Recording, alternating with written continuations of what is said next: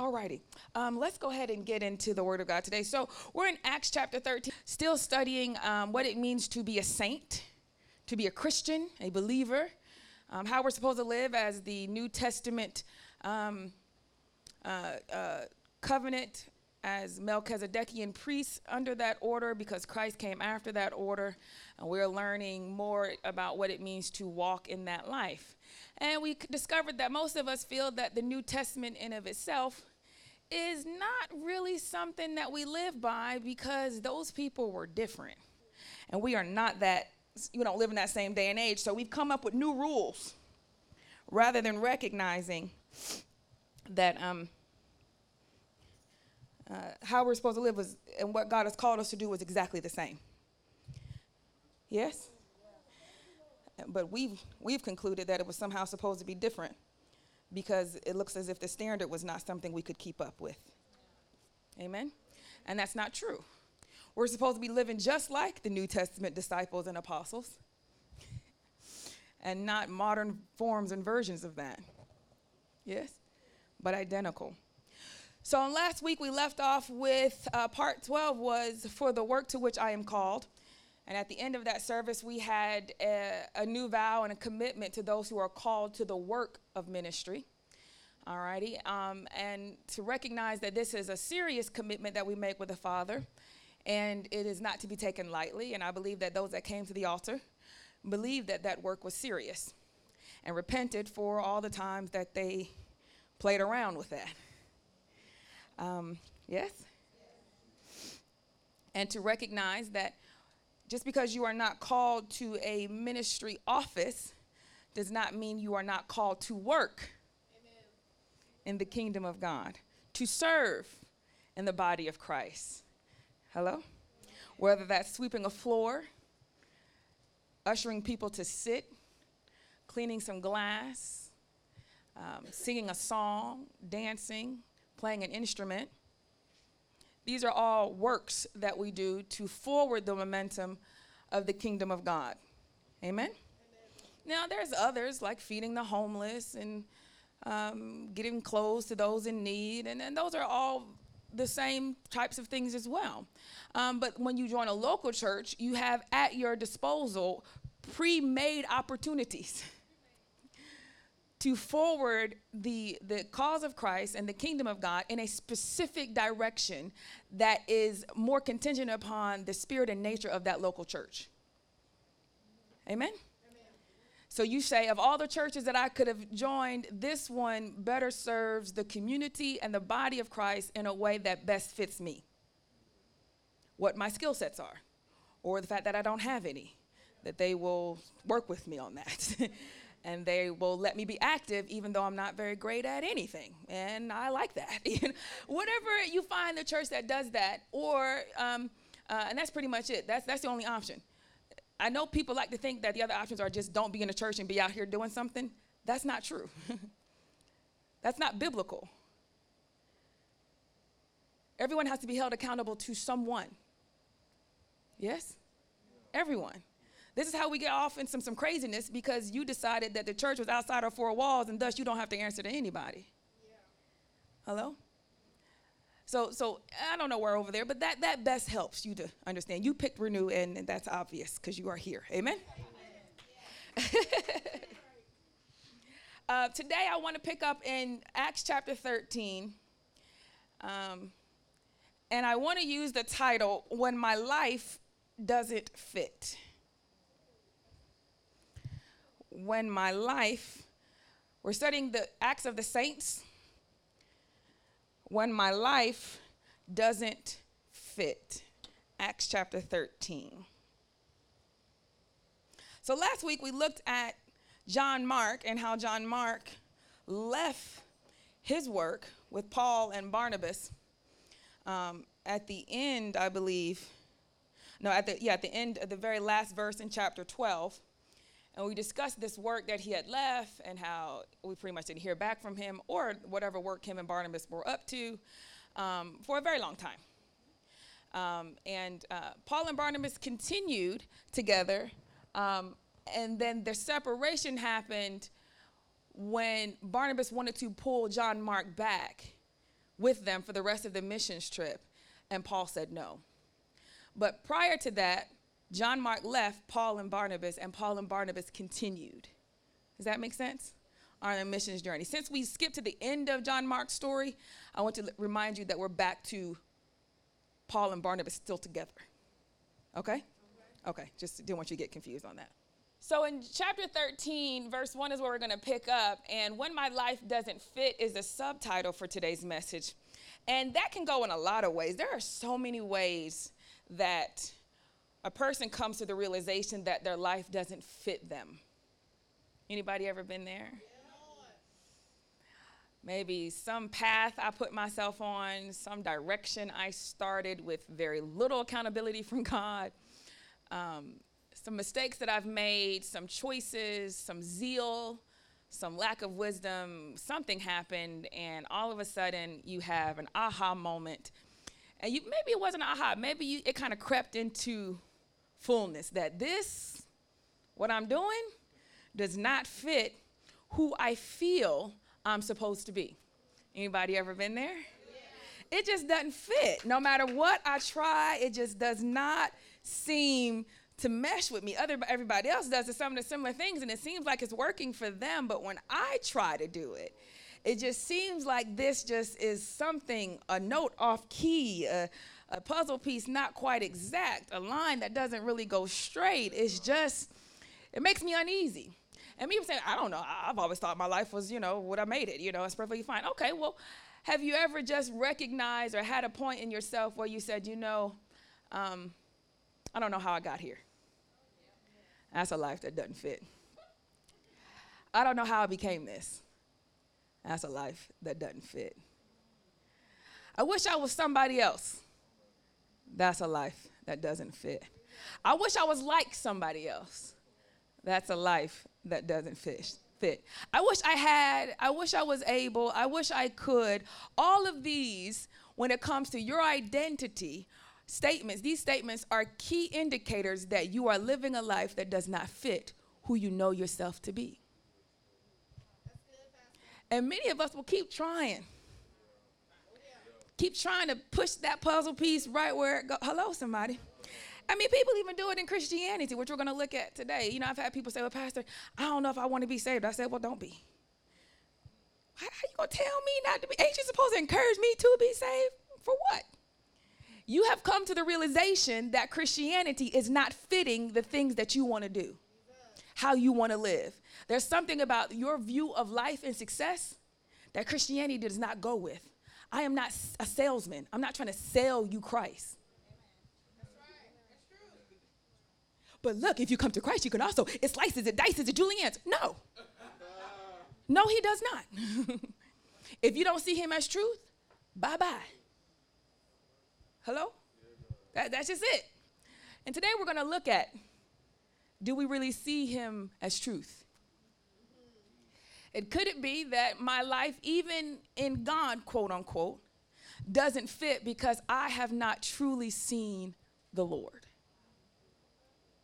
There's aspects of the gospel and Christianity that I have still not yet fully received in my spirit. Hello, somebody.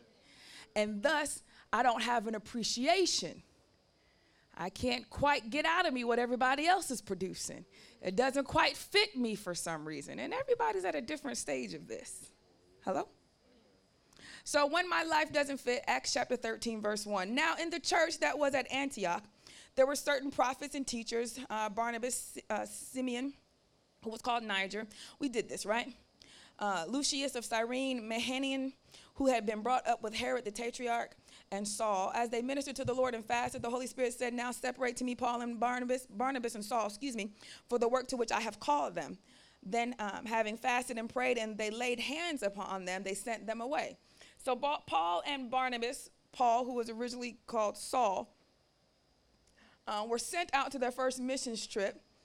And it was at some point that John Mark said, I'm just not going to go with them. And that was after they left Cyprus, which is what we talked about last week.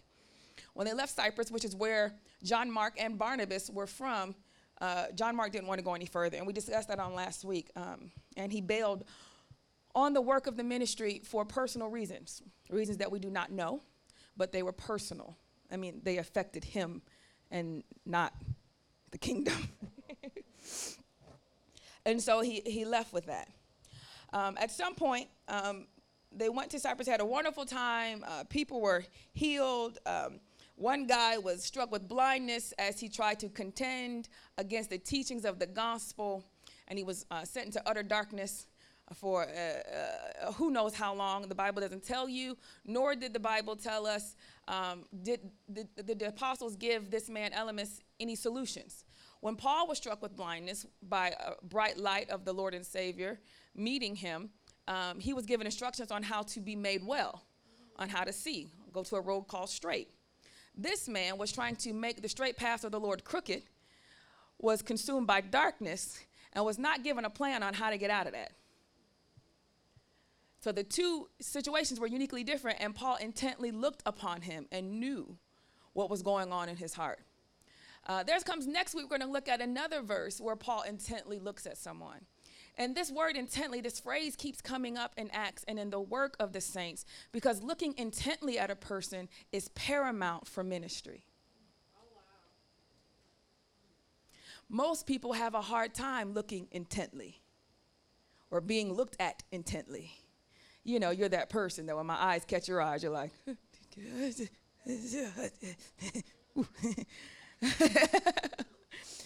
you know, when you're upset, you have to look away rather than looking directly.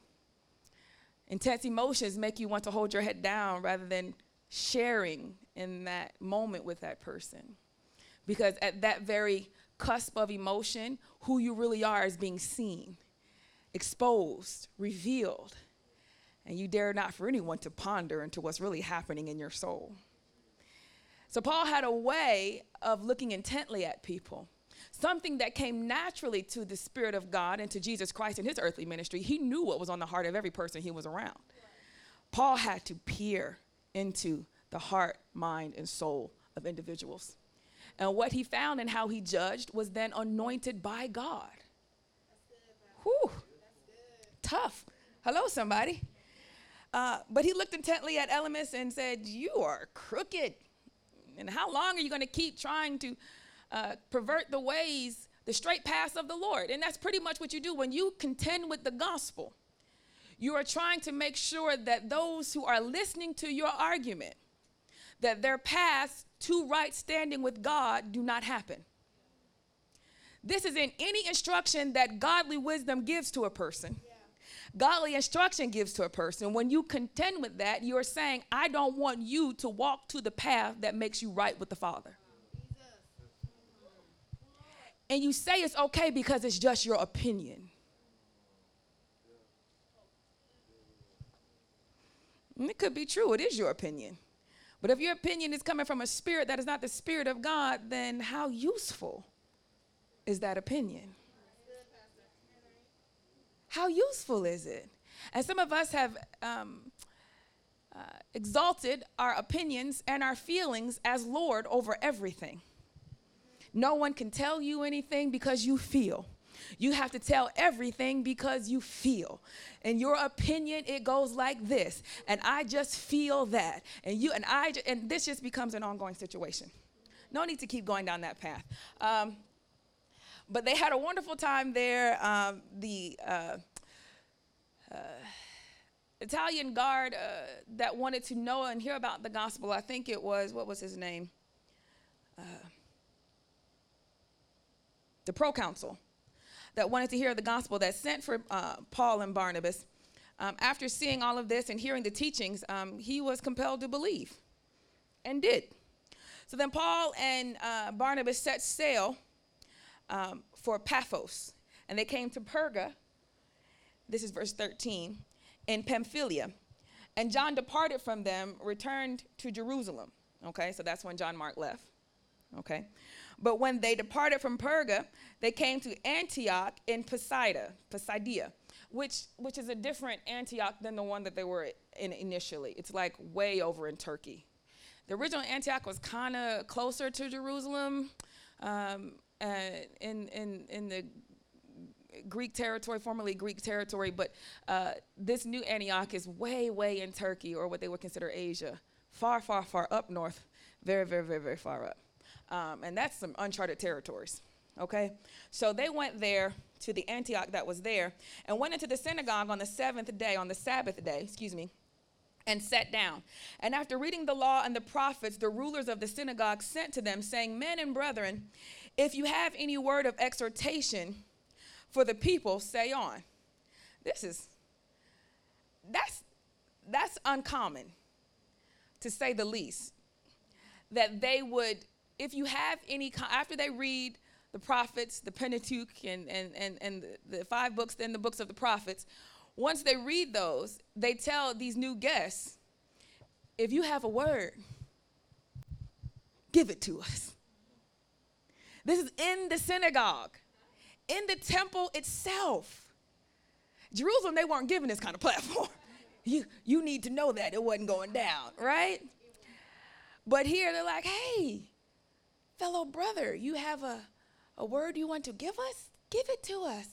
And they're like, well, certainly. Now, this is Paul's first sermon. And it is recorded because it is his first. Shall we read it? Yeah. Then Paul stood up in verse 16 and motioning with his hand and said, Men of Israel, and you who fear God, listen to the God of, you who fear God, listen. The God of this people, Israel, chose our fathers and exalted the people when they dwelt as strangers in the land of Egypt. And with an uplifted arm, he brought them out of it.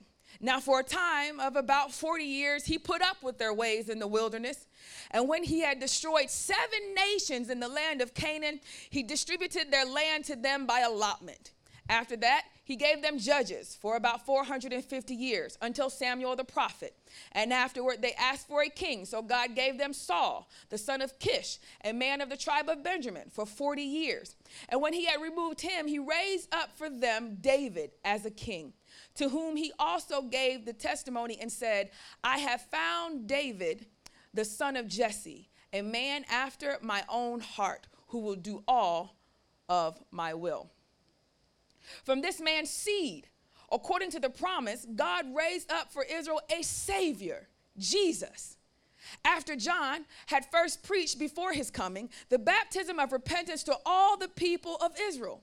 And as John was finishing his course, he said, Who do you think I am? I am not he, but behold, there comes one after me, the sandals of whose feet I am not worthy to loose. Men and brethren, sons of the family of Abraham, and those among you who fear God, to you the word of this salvation has been sent. For those who dwell in Jerusalem and their rulers, because they did not know him, nor even the voices of the prophets which are read every Sabbath, have fulfilled them in condemning him. And though they found no cause for death in him, they asked Pilate that he should be put to death. Now when they had fulfilled all that was written concerning him, they took him down from the tree and laid him in a tomb. But God raised him from the dead. He was seen for many days by those who came up from Galilee to Jerusalem with him, who are his witnesses to the people. And we declare to you glad tidings. That promise which was made to the fathers, God has fulfilled this for us, their children, in that he has raised up Jesus. As it is also written in the 2nd Psalm, you are my son, and today I have begotten you. And that he raised him up from the dead, no more to return to corruption. He has spoken thus, I will give you the sure mercies of David. Therefore, he also says in another psalm, you will not allow your Holy One to see corruption. For David, after he had served his own generation by the will of God, fell asleep, was buried with his fathers, and saw corruption. But he whom God raised up saw no corruption. Therefore, let it be known to you, brethren, that through this man is preached to you the forgiveness of sins. And by him, everyone who believes is justified from all things which you could not be justified by the law of Moses. Beware, therefore, lest what has been spoken in the prophets come upon you. Behold, you despisers, marvel and perish. For I work a work in your days, a work which you will by no means believe, though one were to declare it to you. Stop right there. It's a powerful sermon, isn't it? Powerful sermon, isn't it? It's powerful. He was going for the jugular. Let's take this apart. Let's look at some things here. I believe in Paul's sermon, something that we are familiar with the history of the children of Israel. We are familiar with their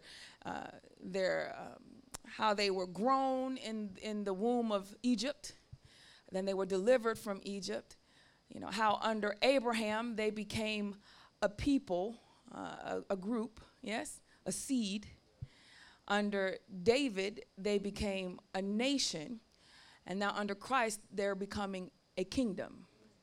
And we could see the progression of these individuals and how Israel began to be developed and formed as the son of God. This son, unlike being the firstborn, was not a very good firstborn. So Christ became the chief firstborn above them all in order that they, the sons of God, might be redeemed. He took human form that all the sons of God might be redeemed. If we left it up to Adam, we'd all perish. But Christ becoming the firstborn. Hello, and how many times do you see in the history of Israel where the second son becomes the primary son? The one that came after becomes the one who has the title and the position. And so you see this story echoed so many times in Israel because it points to the idea that Christ would be the one that would come from David but supersede over David.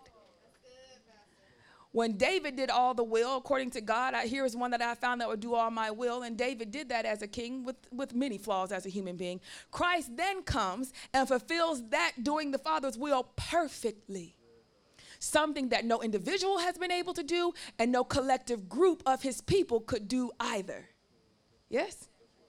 This history we're very familiar with. We're familiar with their wanderings and how God, I love how Paul said, and how he put up with them in the wilderness. As if y'all was a mess the entire time we were trying to cut through the wilderness. Don't look back at this like, oh, we crossed over. No, we needed to cross. I couldn't wait for this to be done. You were horrible trip mates.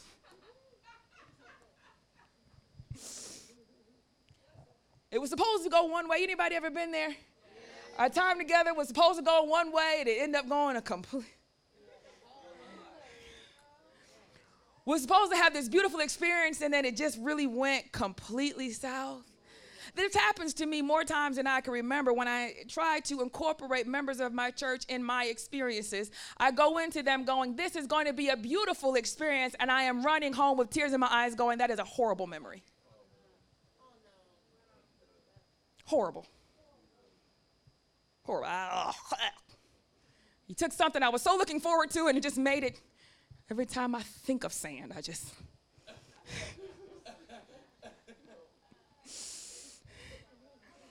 It wasn't supposed to be that way. I'm just using my life as an example. I cannot help it if you are a part of my life.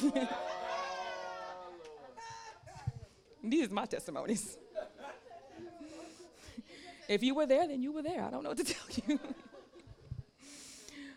But I'm sure you have your own examples of when you really thought this was going to go in a certain direction and it was the complete opposite of that. You felt like this was a good path and it was nothing but heartache and struggle the entire time. And you figure like, what am I even doing this? Why did I even think this was a good idea? He tolerated them, put up with them in the wilderness. He destroyed 7 nations and then gave them the land as an inheritance and an allotment. He gave them judges that would rule with godly hearts until Samuel. And that makes sense because as lawlessness increases, the ability to judge rightly decreases. So now we don't get fair judges. Now we have to have the voice of God. So thus we get Samuels and prophets. Hello, somebody. And then as the prophets began to rule the people said, no, we want a businessman. We want a commander-in-chief. We want a king like the rest of the nations. Apparently, you have enemies that you feel responsible in fighting on your own.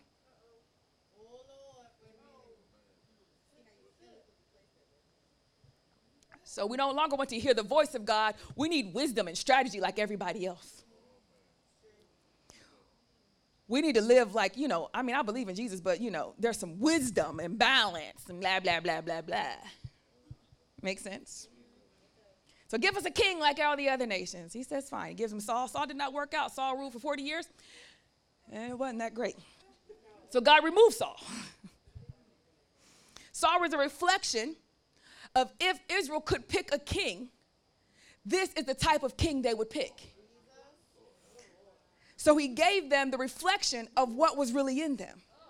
Y'all don't want to play fair to me today. Hello, somebody. You don't ask God for this love. You don't ask God for this relationship. You don't ask God for this job. You don't ask God. And all it really is that he gave you is a reflection of what if you could pick for yourself, this is what you would pick. And when he gives it to you, you are flabbergasted that it doesn't work out and have the audacity to say, well, did you give me this or not?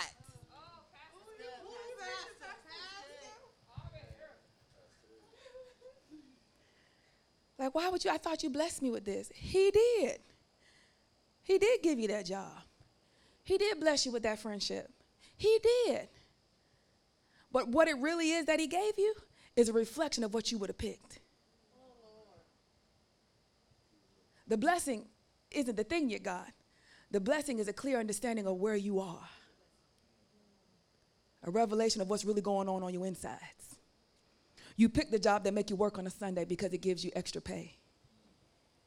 You pick the job, you understand. You pick the relationship that isn't quite saved, doesn't quite go to church, but at least he calls you. Hello? It's just a reflection. So yeah, he blessed you with it.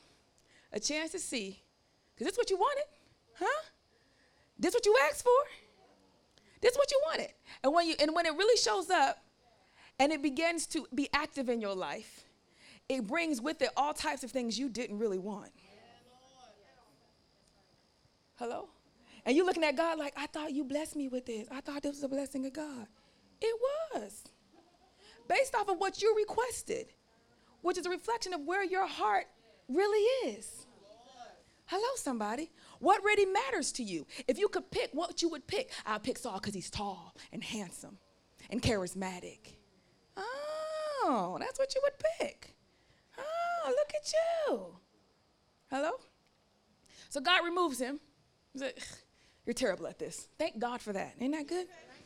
You're so terrible at picking. Now let me give you something so that you can compare and contrast between what you say you want and what I know is best for you. Now, what I find is interesting about the scenario is he gives them David, which is just the seed of the fullness of Christ that is to come. Y'all don't want to help me today. He gives them David. It's like the Christ in baby miniature, not quite ready form. Hello, somebody. And if I had a Christ, but you are not ready for him, this is what it will look like. He then gives you not the greatest thing that he has prepared for you. He gives you the beginning of the thing that he has prepared for you. Even the beginning of what God has for you is better than what you would have picked for your... Y'all don't want to help me today. Even the beginning of what God has in mind for you is better than the full grown of what you would have picked for yourself. Can you see that? That when you let God choose it for you, hello, somebody, then you not only get the blessing of the king, which is what you wanted, but you get a foretaste. Come on, y'all don't want to help me. You get a taste of what is to come in glory. You get a taste of what God really is about. It's so much more that comes with what God gives you than what you would have picked if you could have solved this situation yourself. He gives you a job that points to the kingdom of God. He gives you a friend that points to the kingdom of God. He gives you a lover that points to the kingdom of God. He gives you a house that points to the kingdom of God, a location that points to the kingdom of God. It always is just this and so much more. Just a little bit and so much more. And they were so content. The best king they ever had was David. Best king by far. Hello, somebody. The little bit was better than they ever could have picked, and it was just the tip of the iceberg. Eyes have not seen, nor ears have heard, nor has it entered into the heart of man what God has laid up. Like, you don't even know what I'm doing. I was sitting on one of the sofas. I was sitting on one of the sofas in my brand new house. And this sofa, I've had this sofa through 4 apartments and rental properties. And for a year and some change, it was locked away in storage. So when I moved into the house, I pulled out this sofa, and it's now in my loft area, and I like sitting on it by the window and my books. And I'm sitting on this sofa, and I'm realizing that this sofa is perfectly placed here. The chaise part where you put your feet up is right beside a whole column of books. I ain't even got to get up. I could just reach over and just grab one. I could just lean up and just look at all the other books and try to figure out which one I want. This sofa has been in other houses and in other places, and the chaise was on the wrong side, and you walk into it and hit your toe because it's right there in front of the door, and it was too big, and you got to kind of skirt around, and you can't have any other furniture near it because it was too big for that space. This sofa has been in so many homes, and it was never quite the perfect. And now I'm sitting in this sofa, and I'm like, did you know? Did you know?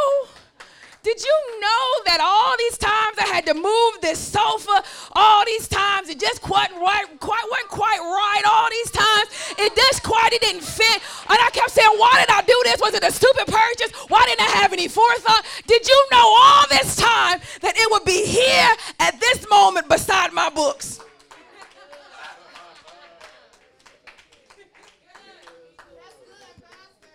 He didn't answer me, but I just felt in my spirit, he was like,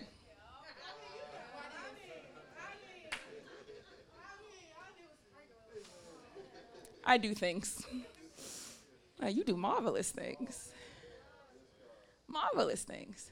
But if you would have told me, I would have been like, ugh. I mean, it's too nice of a sofa to get rid of. I even tried to give it to people. I don't really have a need for it. I already bought this other sofa from you. I don't need this. Just put it in storage. Just put it in storage. It's too nice. It's brand new and it's very comfy. And now here it is, perfectly working. Did I think that would have fit so perfectly in my life now? Absolutely not. And what if I would have threw it away? I don't think it would have been a sin, but then I would have been hunting for the very thing that I threw. You know, I think I need a chaise sofa that has a chaise like right here, maybe like a light cream color. That's probably like the one you had that you gave away. Yep, like that one. That's the one I should probably have. Probably should have valued that a little bit more.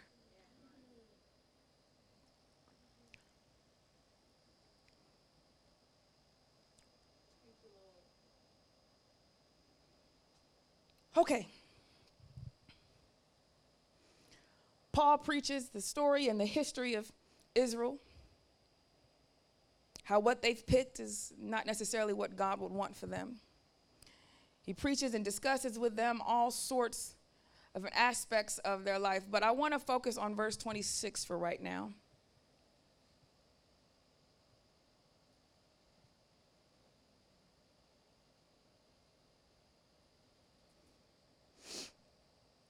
Verse 26 reads, "Men and brethren, sons of the family of Abraham, and those among you who fear God, to you the word of this salvation has been sent. For those who dwell in Jerusalem and their rulers, because they did not know him nor even the voices of the prophets which are read every Sabbath have fulfilled them in condemning him. Stop right there. Paul is saying, listen, children of Abraham, all of us, men of faith, God has sent his word to you first. And he sent it to you who fear God. Now, this statement is paramount, because fearing God is the first step. In order to hear the gospel when you originally got it wrong, you have to have some type of fear that says, even though I'd be devastated to know this, even though it could change every aspect of how I live, I cannot afford for God to be angry with me. That's the first step. The fear of the Lord. And most people miss that when they come to salvation, especially modern Christians. They come and go, oh, he forgives everything, like he's some patsy, you know. And they receive what they will, and they pick what they want, and they choose throughout all the scriptures of how it benefits them. So when someone says something that goes against your opinion of God, you've had them. Oh, yeah. When they say something that goes against what you've always thought and how you've always been instructed and what you always felt, this then arises without any fear of the Lord, absolute rejection. But fear of the Lord says, well, hold on. What if they're right? Yeah. Hello? And you could say, well, I've been there. When I left Christianity for the first 4 years of my college life, I left Christianity, studied all kinds of religions, had more questions than I had answers. Came back to God and decided to start all over again learning. And I teach you the same way that I feel the Holy Spirit has taught me throughout my years. And that is, every question that you have with God, you address it. You don't shrink back from it because you are afraid it might deteriorate your faith. You know what you do with those questions. I don't quite understand this, and I'm afraid that it might unravel some things, so I just don't address it. Now, while we can get a little overwhelmed by Sister Glenda's theological questions, yes, I'm talking about you. How we can go, oh my God, that is so deep. Why is she even way over there?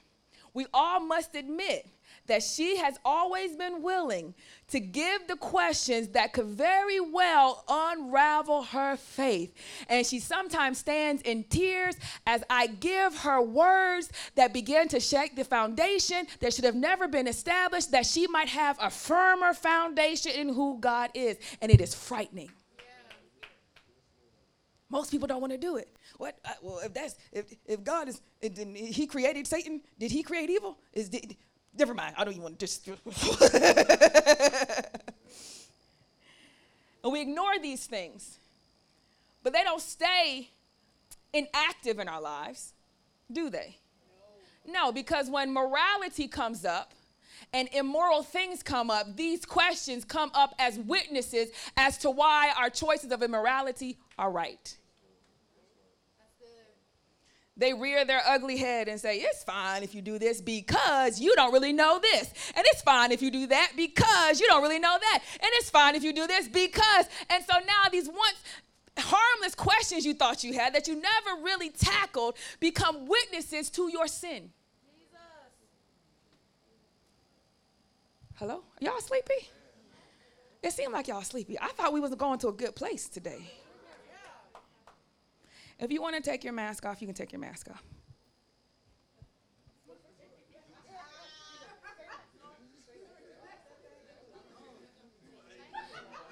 People are like, who had them on?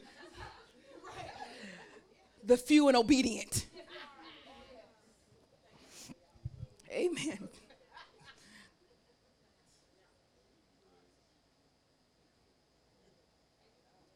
He says, the word of the Lord came to you, and this word of salvation has been sent. It's because you did not know God. nor did you know the voices of the prophets, which you read every Sabbath. And the voices here is to say the perspective, the view, how the prophets saw things. You hear the words every Sunday, but you really don't have the view and perspective of those that you're reading. That's true. You see what Paul has done, but you don't see it from Paul's eyes. You understand? You stand on the outside of Christianity, bearing witness to it, but not really in it to the point that we're now looking at your life story and how you died for the cause and how you gave this up for Christ. And we're not doing that because you're not seeing it from the perspective and the view of the prophets themselves. You're reading it as a story, but not climbing into that thing and looking at it through their eyes. Because when you do that, it forces you to look at your life. Yeah. I can't tell you how many scriptures I've read, and it's some story about how Paul endured something. It's always Paul enduring something. It is true. It is true. Every once in a while, it's a Moses or whatever, and I'm like, man, that was very powerful how he was able to do that. Man, I really wish God could do that, something like that in me. I don't even know if I could do what he did. And sure enough, if something don't happen in my life, and instantly that story comes rushing back to me, and I know in a split second, you're supposed to do that Paul thing that you read. You're supposed to be doing the Moses thing that you read. You're supposed to be doing the thing that you just saw. This only happens when you actually see it from their perspective, not when you just read it as an account, as a narrative or a story. When the word of God, you climb into that bad boy and you start seeing it, you be like, oh, so I'm not supposed to cuss out this attendant right here. I'm absolutely not. I am supposed to give you $5. I'm supposed to give you extra of my money. When you gave me horrible service, I am. I see that. I see that so clearly.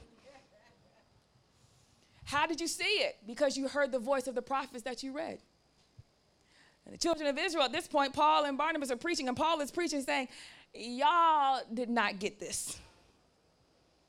And he wanted you to have it first and foremost. The Father wanted you to have it because, in essence, all the Gentiles were going to be saved through your salvation. You were going to come to him, right? And then they were going to come to him through you. So he came to you first, saying, ta-da!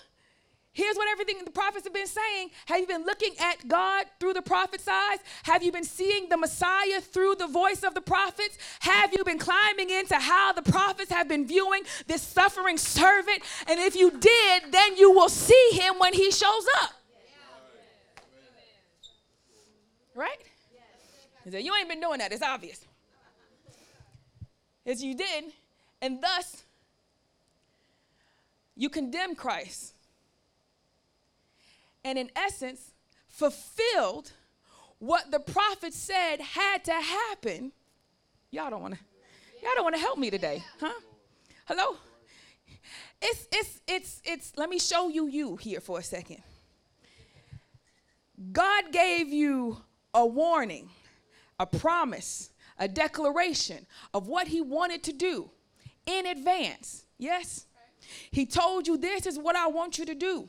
When the day comes, this is how I want you to act when this day shows up. This is what I want. And you say, okay, sure, I can do that. Sure, okay. And then that day shows up. And since there was time between the time he told you and the time that it actually arrived, your perception of those events have changed. Hello, somebody. Initially, when he said, I'm bringing you a Savior, you were all so excited. But the time between the day he declared what he wanted to do and the time that it actually started to happen, you've had some changes in how you've been viewing things. You've had some life experiences. Your budget changed a little bit. Your job changed a little bit. Your health changed a little bit. Your family changed a little bit. And now you're no longer seeing what the prophet said in the same way. Hello? Huh? So all of a sudden, the thing that he said he needed you to receive when it shows up happens. You get the phone call. You do not handle that correctly. You get the emotion. You get the event. You get the time. And none of it goes the way he said. You are incapable, because during the time from when he said it and the time that it actually started to happen, you were not doing what you were not meditating on what he said. No, you were meditating on haircuts on Instagram. You were meditating on how to get bundles down to, and you was meditating on how to get your paper up. And you was meditating on, no, you got to be an alpha man. You was meditating on a whole bunch of stuff. But you did not persistently and consistently meditate on what he said. That didn't stay in you. That was like, got it. And I'm just going to do life. Got it. I won't forget that. Got it right there. I'm just going to just keep doing. No, it's not got it here. That's what you're doing. This that he said is what you're doing. What am I supposed to do with it? That. Just go to work, be thinking about Jesus. So like just when I get on my dating app, be like, oh, is they a Christian? How much do they love Jesus? Yeah, all of that. But since you didn't, now the thing that God promised actually shows up. Hello? Yes. Now, when he says this thing is going to happen, right? Since you're not prepared to receive it the way he said and to perform what he told you to perform the way he told you to perform it, what he said still happens. But you are on the side fulfilling what he said versus receiving what he said.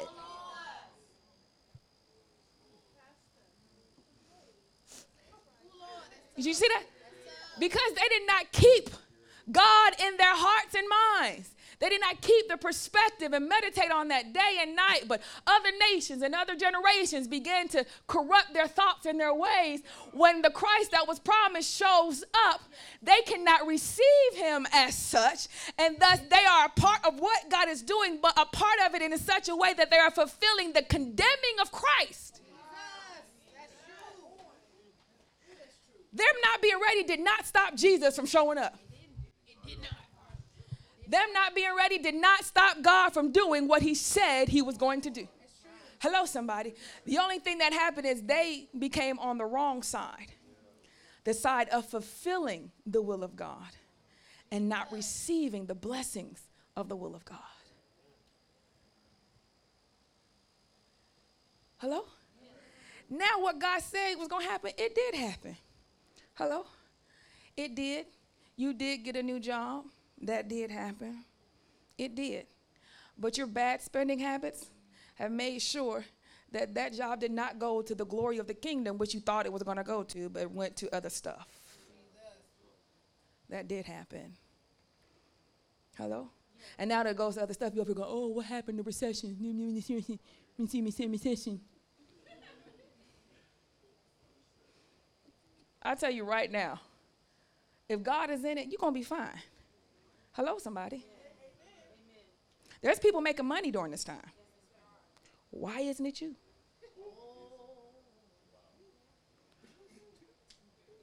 There are people that increase during this time.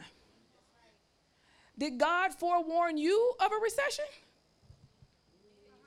Yeah, I was here because I said it.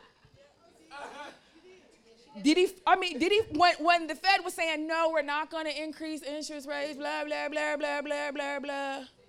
Pastor said, yes, they will. Nuh-uh, Pastor, I heard on Bloomberg that they said they're not going to do it. It's going to be very slight. They lying. It's going to get up to 8 to 7%.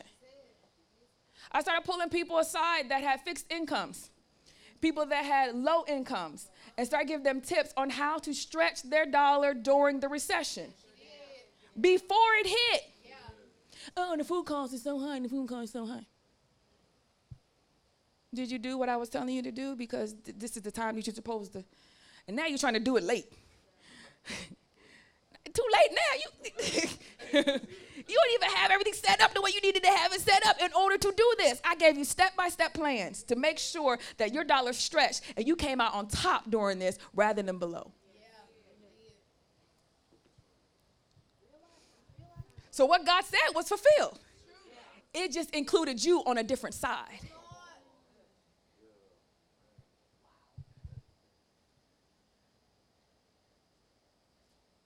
because you weren't ready. Now, when they had fulfilled all that was written concerning him, they fulfilled crucifying him because they could not see him as what God had promised. I say, God's will is going to be done no matter what. But it ain't got to be you on the wrong side. Christ was going to have to be slaughtered, but it didn't have to be Judas. What if it was Phil? I don't know. Then we'd be calling people, you a Phil. It'd be a whole other name for it because it's a whole somebody else. Right? And the will of God still would have been done, but there's enough patsies out here that don't believe in God and don't want to be right with God but that ain't got to be you. There's a lot of Christians that ain't living right and ain't doing right and they still smoking and they still sexing and but that don't mean it got to be you. There's a lot of believers that have balance and I'm really trying to focus on this and that and then they end up spiraling downward anyway, but that does not have to be you. And if I'm your shepherd, I am advocating that it's not you. But at some point I have to recognize church always got scandal. And I don't want it to be none of my sheep, but it will have to be somebody. But it ain't got to be you. Let it be some newcomer that's still trying to learn their bearings. No, but it's the seasoned folk. We're going to start naming stuff after you. Oh, you Torian. I just use you because you're safe. If I use somebody's name, be like, oh, no, you did, Pastor. That was our personal business. Amen? So it says, but they fulfilled what was written concerning him. I just can't get over that. Because you couldn't see what God was doing. You were still involved in what he was doing, but in a different capacity. You became the example of what not to do, rather than the example of what God can do. Come on, y'all don't want to play fair. You became the example of those that fell away from the faith, rather than those that were encouraged and restored and renewed in their faith. Ooh. You became the example of who pastor excommunicated from the church, rather than the example of those that were given mercy to remain. Hello, somebody. Oh, yeah, that's a real thing. Hello? Mm-hmm. And I be praying it won't be you. I pray it won't be you. But unfortunately, some people are very stubborn, set in their ways, and refuse to follow. Following can cover so much. You can slip up and you got a good covering, it's all right. Well, why is it all right for them? Because I'm covering them.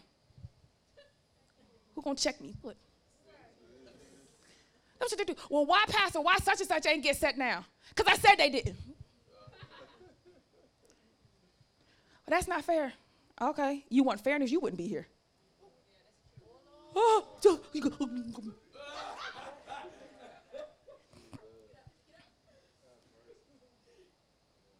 No, I called it. They can stay, you got to go. I don't like it. What else is new? Maybe this is a circumstance to which you must succeed, and that is being faithful when something happens that you don't like. Now, can you be faithful when it happens that you don't like? Is this happening? Is something you don't like, something you disagree with? Let's see if you can excel in that. Only to come to find out what was chosen was right. And you've been fighting on the wrong side the entire time. Y'all say amen, because some of y'all have experienced this. I did. I was like, no. Then I was like, ooh, that was kind of right. Ooh. Come back. You know, Pastor, 2 years ago when you had said you was right. 2 years ago, I didn't want to tell you at the time, but you was spot on. Thank you. I wish you would have proclaimed that then to everyone, but it's cool.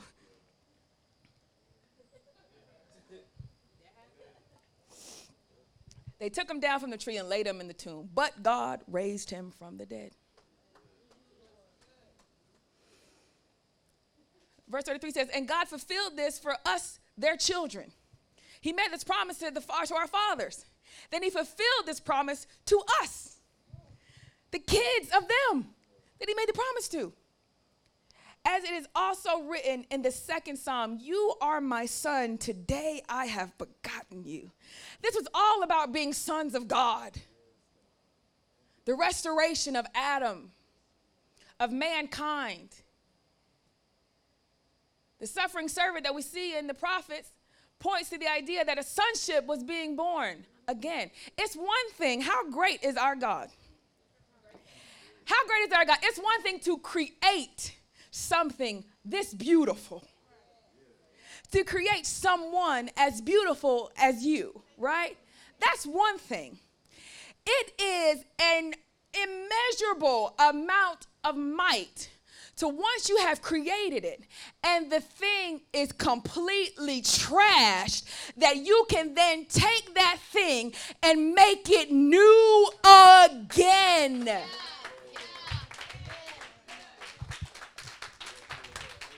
It's one thing to make a Tory, you understand? And then when Tory messes up a Tory beyond all recognition, hello somebody, then Jesus comes back and says, I will make Tory new again. I ain't never seen them. It's one thing to make a Monifa, hello somebody, and Monifa mixes it up and racks up a good old Monifa to the point that you can't even recognize a Monifa. Then he shows up and says, I will make this Monifa new again. That's some incredible might right there. That's some power. Hello, somebody. Now, we can all talk about creation. Hello, somebody. We can argue about creation, but I want to tell you about recreation. Can you answer to me how you take, come on, somebody, some dirt and some scum and some darkness, and you pull out light from darkness? Can you explain that to me? You know how to turn light to dark, but you don't know how to get light out of dark. Can you explain this to me? Hello. Now you know how to take something and make more. But can you tell me how you take nothing and make everything?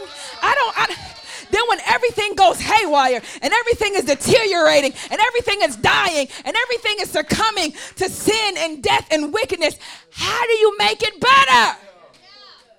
How do you make it right again? Not even better. How do you make it right and perfect? No matter what you give me and I restore it, it will never be new again. It will be a repaired version of its original mistake. We are not that. We are born again. We're not a restored version of ourselves, a healed version of ourselves. We are a new creature. Sit. That's a powerful God right there. This is how Paul is preaching. Brothers, look at what he did with us. Look how he made us into a people, a nation, a group. And then we messed it up. And he came back and he's going to make it better. He's going to restore it as if it never happened. Make us the kingdom he always wanted us to be, the people that he always wanted us to be, and the children of Israel. And then he's going to, watch this, take every nation that did not believe in him, cause them to see him through us, that they might be their own nation, but under God.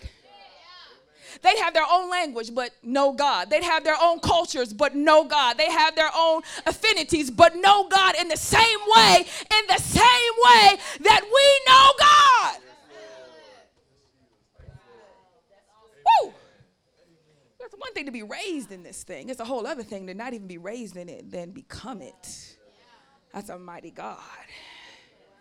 It was no seed of Abraham in this person. Y'all don't want to play fair. There was no seed of Israel in this person. There was no seed of the church in this person. There was no, my grandmama, granddaddy went to church. My uncle was a pastor. There was nothing there. And then blammo, they're everything that a believer can be. Yes. That's somebody God. That's somebody God.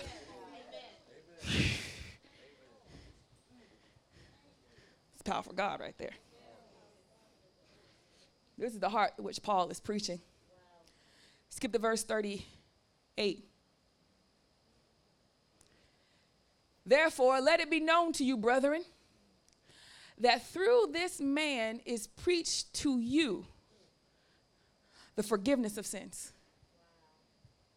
And by him, everyone who believes is justified from all things from which you could not be justified by the law of Moses. He says, it is through this Messiah that you crucified. It is through him that your sinful ways and not inability to see the Messiah for who he really was, who still manifested the will of God, that this was carried out. And it is now through him, having been raised from the dead, that we are now standing preaching to you the forgiveness of sins. That all this in our history is forgiven by him. And we are preaching this through him and his resurrection. We're able to preach it because he died and then he got up. Now we have all kinds of power in the Holy Spirit to come and preach this to you. It's him. It's like he's the backer of everything. Yeah. He made it possible for us to come and preach this to you. That there's forgiveness in him. Maybe you didn't know it, but now that hindsight, you're looking back at it. Hello, somebody. Maybe you didn't know it because you was in it. Maybe it was too close to you. Hello, somebody. Maybe you didn't really have it. You made too many mistakes to really see it clearly. But now what we're going to do is we're going to give you a gift by him. He sent us as a gift to then tell you, now look back at this thing one more time. Can you see it yet again? Can you see really what he's offering you here? Can you really see what he's trying to get you to do? Now look at it again. That you could be forgiven. Here it is again. Now you're not in it. You're not too close to it. You got hindsight. You're going to look back. Is this your final answer? Is this a no? Or can this be a yes? Huh? Right? And I love what he says here, this word here. Huh? He said, let me tell you, I'm glad y'all asked.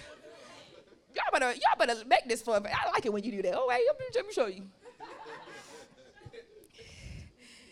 And by him, everyone who believes is justified from all things which you could not be justified by the law of Moses. The word justified, it caught me off guard. Because when I think of justified, I'm like, justification. And immediately my brain goes to the theological tool we use as just as if I never sinned. But they didn't have that theological tool when they wrote this. So they weren't thinking justified just as if I never sinned. They were thinking justified by its actual meaning. So let's take a look at that. Something that is justified is an adjective. An adjective is a type of word that describes a noun. Having done for or marked by a good or legitimate reason.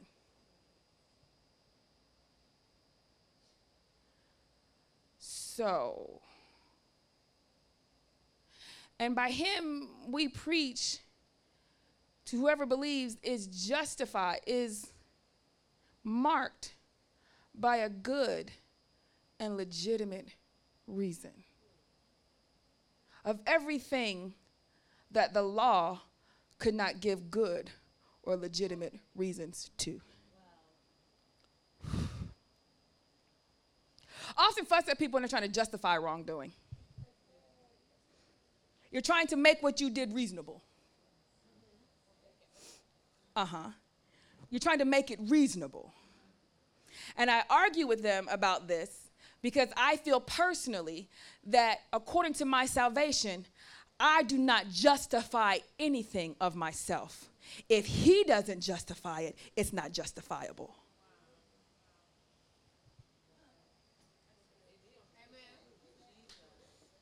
Okay, you want to see it another way?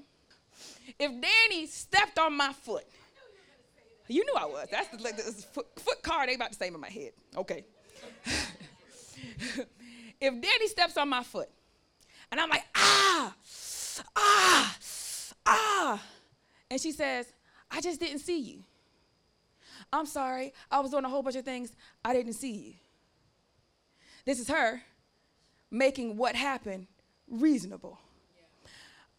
But at the moment of my pain, I really don't care to hear. I didn't see you because I was rushing. I had a rough day. And y'all do this. I had a really rough day all day today. I woke up and I'm just, it's just, if you could have been there, man, it was just rough. My boss was fussing at me. It's just going on and on and on and on and on to make this mistake more reasonable.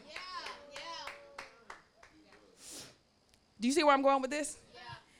If you committed the offense, hello, somebody, then the offense, the one who bore the offense, does not want to hear any of your justifications, any of your what is reasonable about this mistake, because we don't want to hear about how your mistake was reasonable. We want to hear how sorry you are that under any circumstances this happened.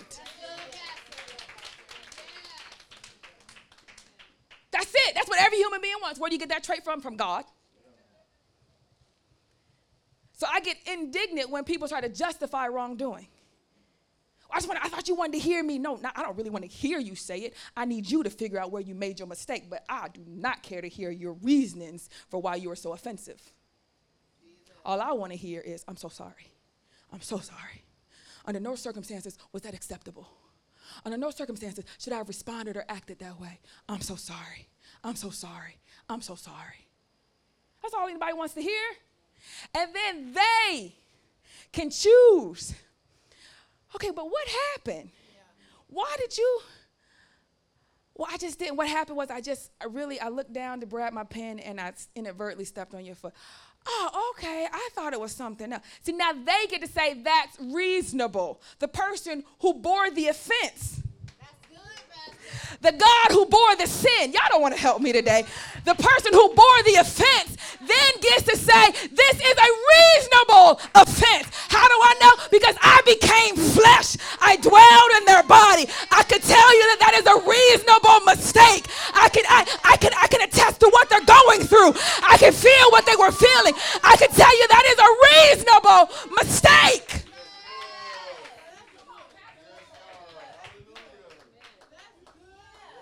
Just breaking down theology for you, just breaking it down. This is basic theology on justification. The one who bore the offense can now add justification. But the offender should not. There's no true repentance. I'm sorry, but the only reason I did it was.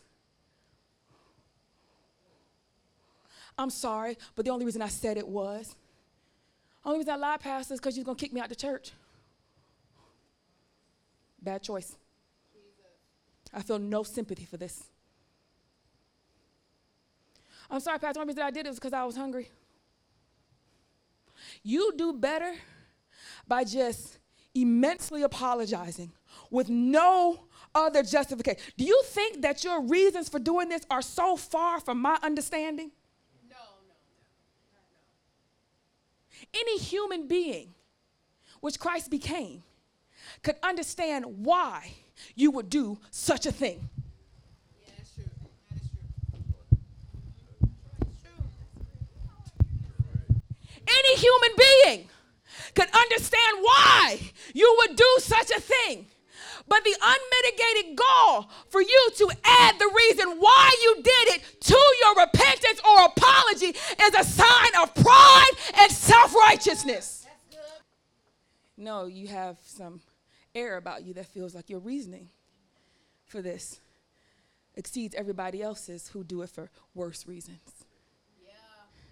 So your better reasons need to be explained. No, Pastor, it's because I really love the church. No, you don't. Yes, I do. Mm-mm. You don't. And the fact that you think this is a proper justification further lifts you up with pride. Because true humility says there is no excuse. I got my first ticket in over 10 years recently. Super speeder. I was going 70 and a 45. And I must admit, the Holy Spirit put it on my heart. I'm not even gonna lie, we were just talking about speeding and tickets, me and him in the car 3 minutes prior. But my puffed upness took the conversation as a regular dialogue about how, most times, cops ain't even over here, and, I got a Benz. They be saying how people in business don't get pulled over. It's not true. And the fact that the Lord was so kind as to discuss this with me.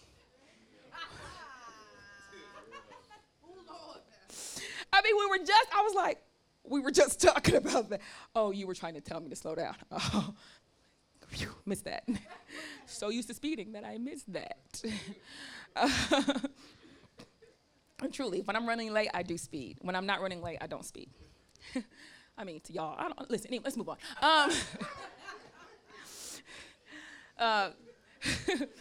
But nevertheless, the cop pulled me over.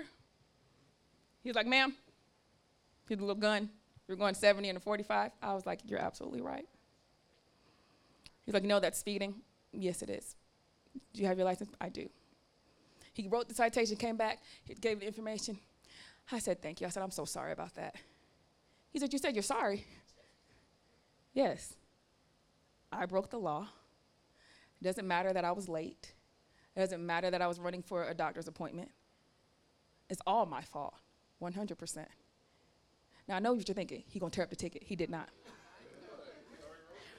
But he said, if you go to court, I will advocate with you that your points are reduced. Oh, well, that was good. Do I feel like going to court, though? I don't need them points. I'm going to take my insurance sky high. But I guess what I'm trying to use the example of is there is a way that you respond when you are wrong. And explaining why you did wrong is not the way. And some of you have your opinions of yourself and your motives so high that you really think you need to explain this because you're afraid that we might think you're this type of person. Baby, you are. If you did it, this is the type of person you are. It does not matter your explanation, but you are so used to explaining your way, doing one thing, and then saying something else. Jesus. And what agitates you with me is, I don't care what you say. Yeah. I look exactly at what you do. If you push my buttons, I will run everything that you do in order to justify why I view you the way I do. That's pretty much that you are not quite who you need to be.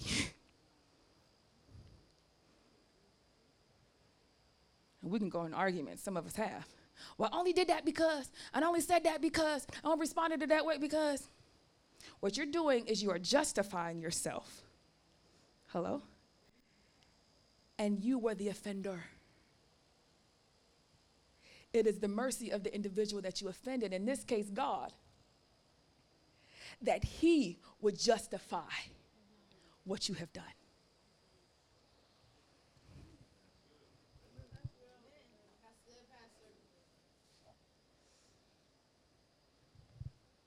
That he makes it right when it was completely wrong. Another definition of the word justified is in linguistics or printing. You can fully justify a margin. Anybody remember what that is? That's when you take the words of a sentence or multiple sentences and you space them out so that there's straight lines on both sides. Each sentence starts at the same spot and ends at the same spot in a straight line. That's called justified, a justified margin. Naturally, that sentence did not end exactly where the other sentence ended, but it was made to be in line. some changes that are almost impossible to the naked eye to recognize have been adjusted within that writing to make everything line up. But in of itself, it had no ability to line itself. If you let it run, it's going to have some of the sentence going to be over here, down here, back to over there, back to here. New paragraph, one word on the bottom line. What one word? How did this little stupid got one word on the bottom line? Maybe they take out a word. Now you're trying to adjust everything just to get it to fit. I don't even need that extra the. They'll know.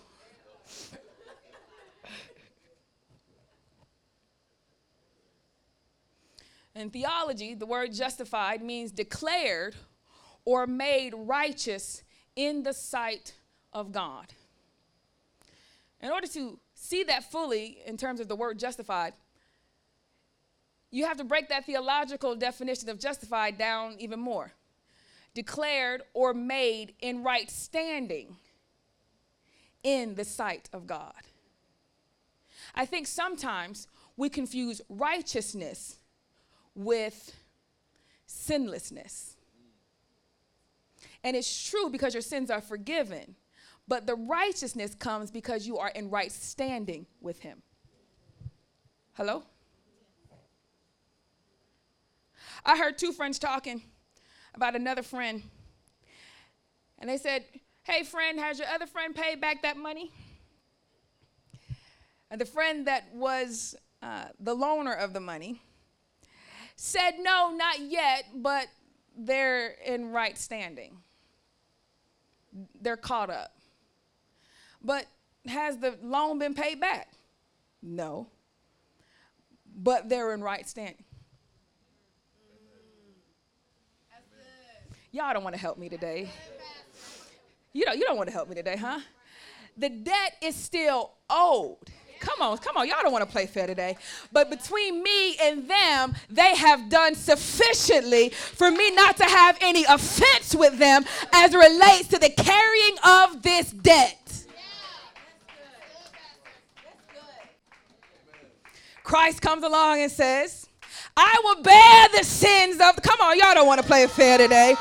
I will bear their sins that you might say, that God can say, you are in right standing with me. Well, has the debt been paid? Not as of yet, but they're in right standing. But there will come a day where every man will come before the throne of God.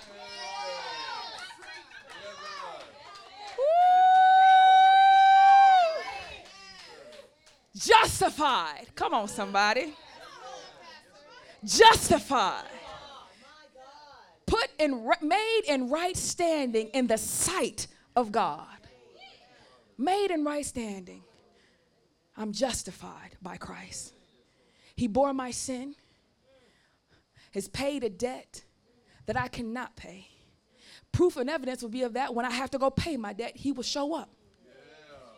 It will say their debt has been cleared. Till then, I am in right standing. Y'all don't want to play fair today. Till then, I am made in right standing with God.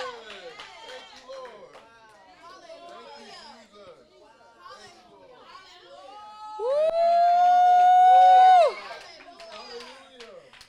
Sit on down. That's why I only got 4 verses on here. The rest of it is theology, which I know very well. By God's grace and mercy and through his spirit, he takes that information and he breathes the breath of life on it. And it ignites in your spirit. Do you feel that?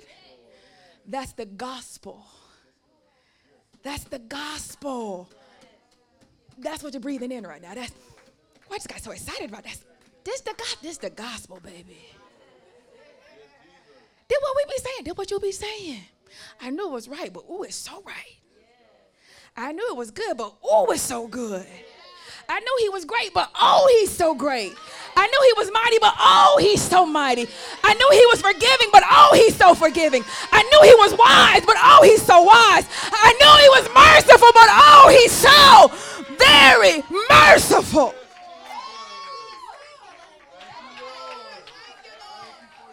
That's the gospel, baby. That's the gospel. Amen. Sit on down.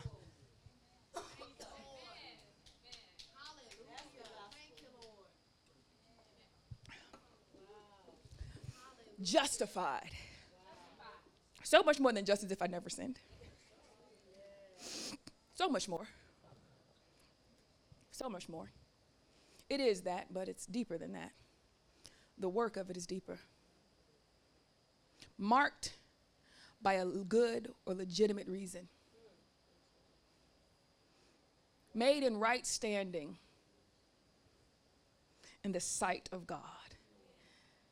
This is why the scripture says, when he sees you, he sees his son. Hello? You are made in right standing in the sight of God. I see you, I see Jesus. I see my son, that's you, that's him, okay. It ain't really you. He sees Jesus. And we are in him and he and is us. Come on, in us, come on, somebody. Oh, this is you was so good to us, okay? Oh, I'm so glad you ain't really see, you see me, but you really see him. And that has made me right in your sight.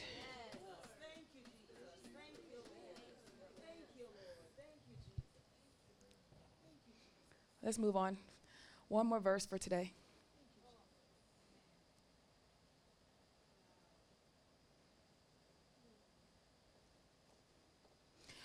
We're at 38. Let it be known to you, thank you, brethren, that though this man is preached to you forgiveness of sins, and by him everyone who believes is justified from all things from which you could not be justified by the law.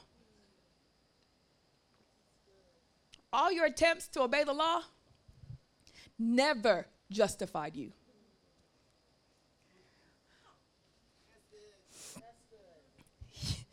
Ooh, this is we got some people that have heard this before because I preach the gospel quite often here. All right. And there are some that are just now awakening to this concept. Could you say that again, Pastor? Yes. All of your obedience to the law never justified you. All of your desire and your attempts to do right never and can never put you in right standing with God. I'll do it. Let's do it again. Let's do it again. Let's do it again. Let's do it again. All of your obedience to the law, to pastor, never, to God himself, whatever he said, it never, nor can it ever justify you in his eyes. I'll do it again. Every time you're obeying God, every time you do what he tells you to do, it cannot, nor will it ever be possible that could put you in right standing.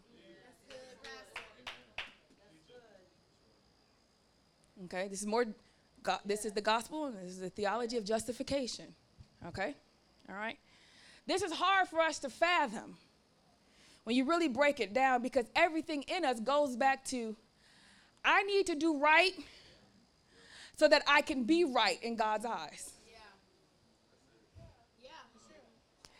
And if left unattended, like a flock of sheep with no shepherd, you go right back to doing right in order to be right. And you equate how much I do right with how right of a person I am. It doesn't exist. It's not possible for any human being to be made right through what they do. That's good, Pastor. I can't take waste and turn it into food. No. Let me do it again. If you can't take your poo and turn it into a meal, no matter what you do, you know why? Because everything that could be used has already been taken from it. Yeah. That's good. That's good. Your body has already pulled out everything that was of good use. Yeah. So this is the refuse. What is left after everything is taken that was needed. Hello? I cannot take the poo and make it into a meal. You cannot take your leftover actions of death everything you do is death. Y'all don't want to play fair today. The skin that you have on is dying. The breath that you're breathing is living. The intentions that you have are sinful. The intents of your heart are iniquitous. Everything about you, apart from Christ, all right, is nothing but death and refuse. You cannot take that and then make it useful. Because the good and the Spirit of God has been removed from, come on somebody. What is good and life-giving is no longer in it. That's good. Amen. Hello? So you could take the poo and shape it into look like a piece of chicken. It ain't gonna be chicken. No matter what you do to it. No matter how much care you put into it. How much science, it has no value. It has nothing that promotes life in of itself. Because life has been taken from it. Come on, somebody. So thus, there's nothing you can do in of yourself that could ever put you in right standing with God. I don't care how many songs in the church you sing. I don't care how many dances you dance. I don't care how many cigarettes you stop smoking, how many more people you don't sleep with. None of this puts you in right standing with God. All you have is actions of poo being turned into more poo. Lifeless. Void of it. Only when his Spirit is given to you do you have life. And that life isn't to make you in right standing. That's a byproduct.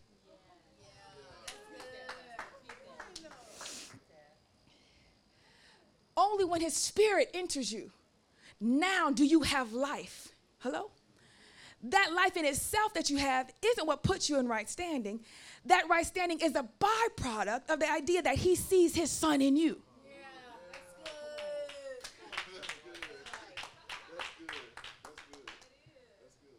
So now, trying to shed. This is the thing. Okay, I'm getting to my last point for today. Let's skip on. I'm so glad y'all like gospel. Look at you. The modern church is not dead. They do have an appetite for the gospel.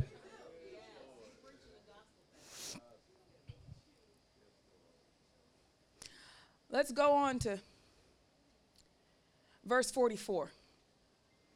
Paul and Barnabas continue to preach and teach, and Paul delivers this excellent sermon. But the Jews, they were not having it.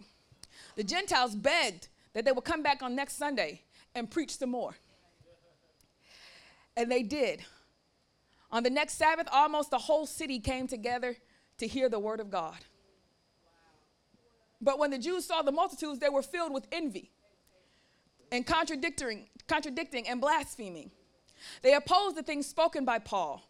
Then Paul and Barnabas grew even more bold and said, it was necessary that the word of God should be spoken to you first. But since you reject it and judge yourselves unworthy of everlasting life, behold, we turn to Gentiles. Stop right there. This judge yourselves unworthy of everlasting life.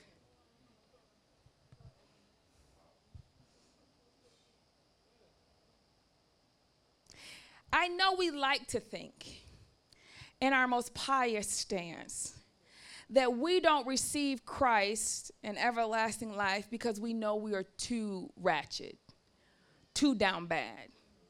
That's not true. It's not. This is a question of your morality. Human beings will not reject everlasting life because they don't think they're worthy. If you are falling off a cliff, here, take my hand, I'm not worthy. Says no one.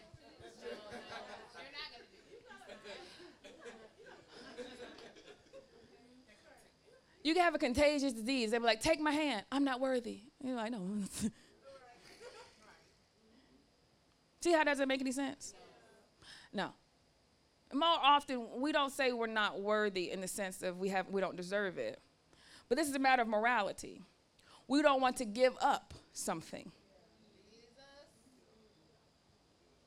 So we hide it under the idea that I'm just not worthy. But it's really you don't want to give up the thing that you think makes you unworthy.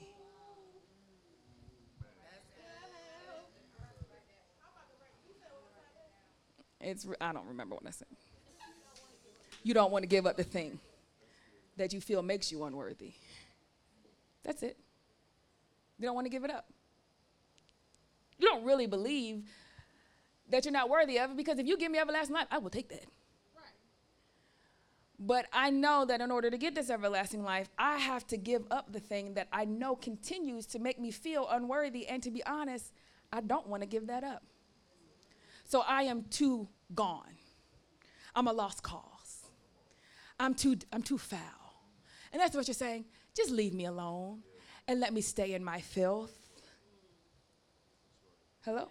Yeah. So the scripture can't be referring to humans or Jewish people actually feeling like, oh, we're not worthy of everlasting life.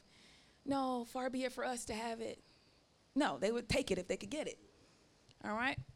But these words are better described in another way. Their meaning is more so not about, because the term worthy has two different definitions that can run into each other, but could also stay very much apart. So the word worthy could mean deserving, and it could also mean fit. Oh, wow. Hello? A workman is worthy of his hire, is fit for hire. Hello? I had somebody say, well, Pastor, I heard such and such was having a service and they was charging people to come into this service. They said, do you agree with that? I said, I don't know. I said, if they're not a licensed minister, it's not like they can take up offerings, so I'm pretty sure they have to charge for their services. But I do think that their price point might be a bit high since no one has seen evidence of their fitness.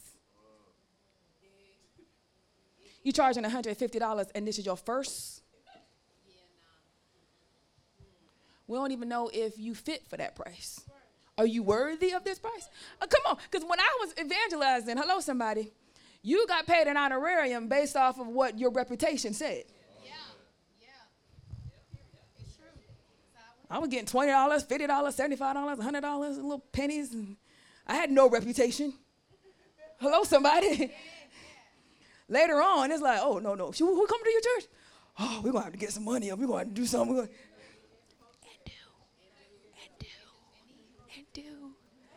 And do. Had a lady say, well, ma'am, how much do you charge to do a weekend service? Out of town? She said, yes, ma'am. I said, I don't charge anything, but I do accept love offerings. She said, okay, well, on average, how much do you normally receive in love offerings? And this is when I got later on by the help of God and grace. I said, for one service, it's about $1,000 or so. $1,000? That must include travel. No, ma'am, that does not include my travel.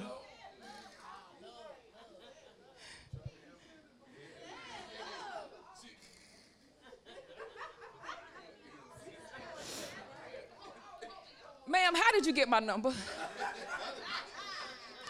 Well, Pastor such and such said that he said, and then somebody else said that they had you at your church, and you tore it up. So I have a reputation. So I am fit for my hire. Yes.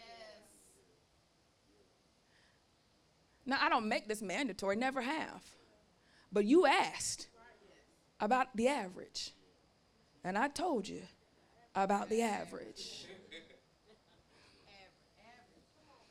But after she was so shocked, I didn't want to do the service. I was like, never mind. I'll just... Like, oh, Pastor, we love you, boy. Our little congregation, we don't know if we can. Oh, that's fine. I'll come do it. Sure. Not a problem. $500. Oh.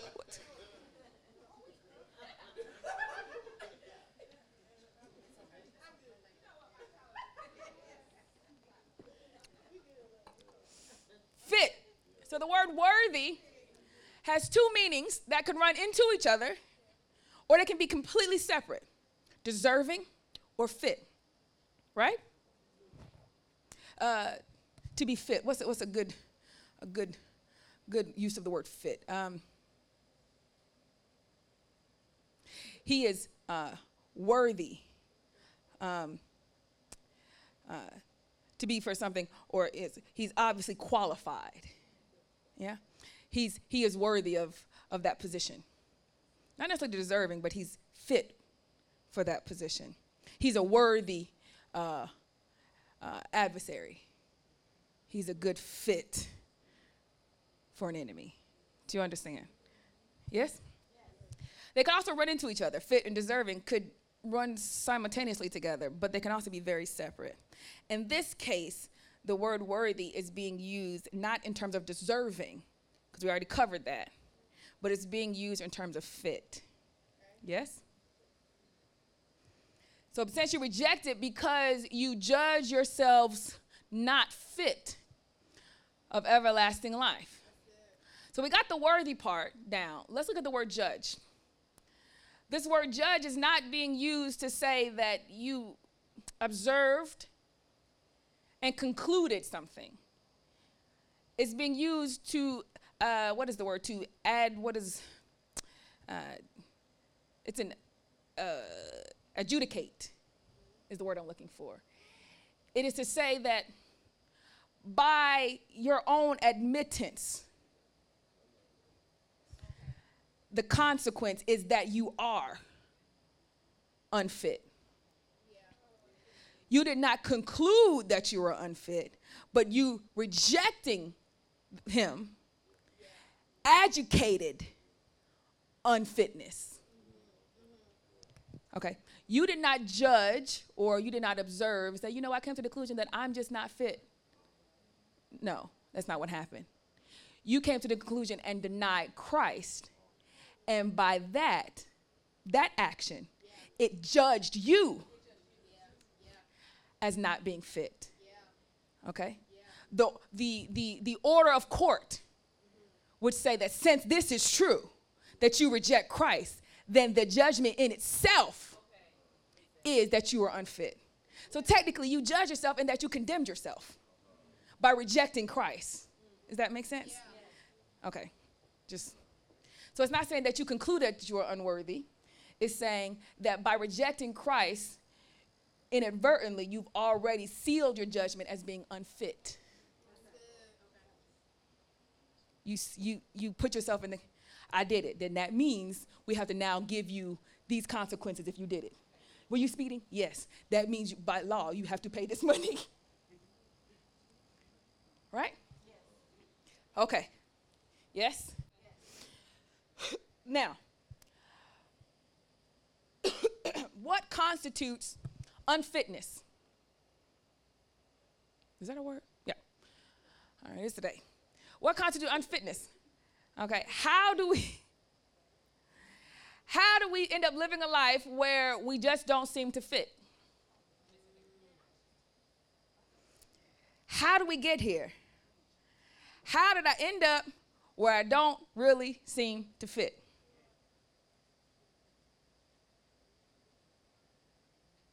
There are men who are fit and capable of eternal life. But how did you get in a situation where you are not fit or capable of eternal life? We all have been there. Hello, somebody. Some of you are there now. Because if you tell me, Pastor, that all of my obedience does not make me fit, if you're telling me that all my good works does not make me fit for the eternal life, if you're telling me that all my desires to be better, to do good, does not make me fit for the kingdom, then who, pray tell, is fit? And I tell you, there are men who are capable and fit for the kingdom of God. Your next question, I'm sure, is, well, how? How were they made fit or capable. Says none of the things that we do actually makes us fit. Right. That's a great question.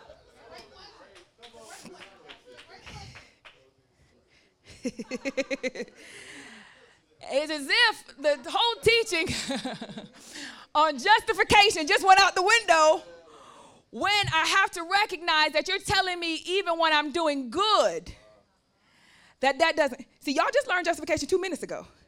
This is the same topic, the same definition. All I did was turn the image from God's perspective of justification to your real living it. That's all I did. I went from, here's what God says about justification. He paid it just in the sight of God. Oh my God, that's so amazing. And then now when you live it, okay, but when I live it, this is what it looks like.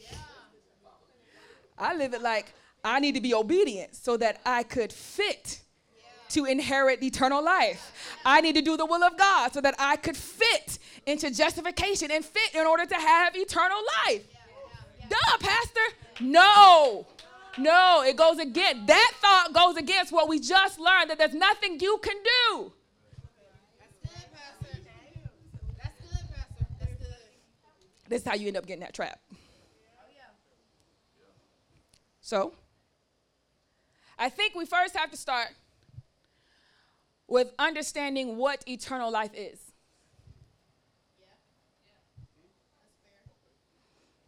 Let's start there. Okay, so I know I'm justified through Christ. So when I be doing good stuff, that don't count for nothing. Cause I be thinking that, Lord, if I did this, then, and I hate to say this, Pastor, I'm entitled to some blessings. If I gave this up, then I'm entitled for a good marriage at least. If I decide to do this, then I feel like I have earned, deserved, made fit for, worthy. And you just told me that none of that stuff makes me fit for the eternal life. Then why is we doing any of this? Oh, come on now. I know I got me some. Well, if I can't have that, then why am I even doing this, folk in the house? Come on now. Raise your hand. If I can't do that, why even go through all this? If it ain't going to work out, then why am I even doing this? If I can't have that, then why is it even working? If I ain't got no guarantee, why even? I ain't got none of them in the house. Come on, don't. Okay. I'm just making sure I'm in the right house. Just making sure. This message is for them people right there. This is for them people. Okay, 2137 Kingston Court. All right, great. Okay, all right, great. All right, great.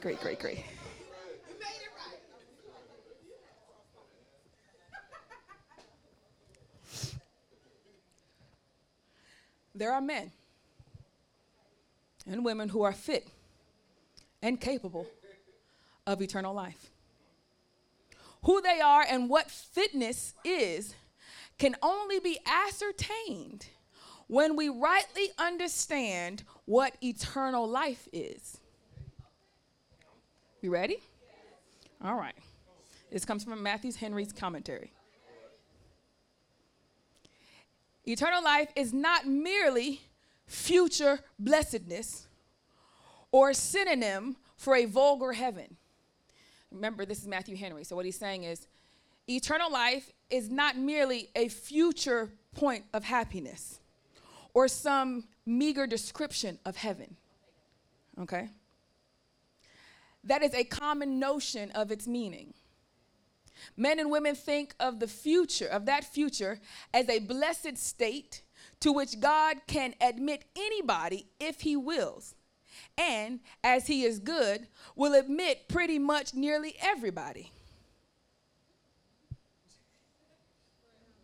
Pretty much. I may have a hard time trying to think, he's so good. We down here struggling. And what we all doing? He probably going to admit just about everybody. And nobody else think that? I be thinking it's probably going to be a lot more people than I ever thought. And then I look as a pastor, as some of y'all be like, it's not going to be a lot. It's not going to be a lot. Because they over here thinking they doing something. They ain't even doing nothing. You think you're really making food with that? That is just poo, reshaped. It's just. It's not just a future state of blessedness. But eternal life is a present possession as well as a future possession. Eternal life is a present possession as well as a future possession. All my theologians is going, yeah, that's about right. She's using different words, but yeah, that's biblical. Everybody that don't know theology is like, how is eternal life present? It's when we die. But if you don't die, then when did it start?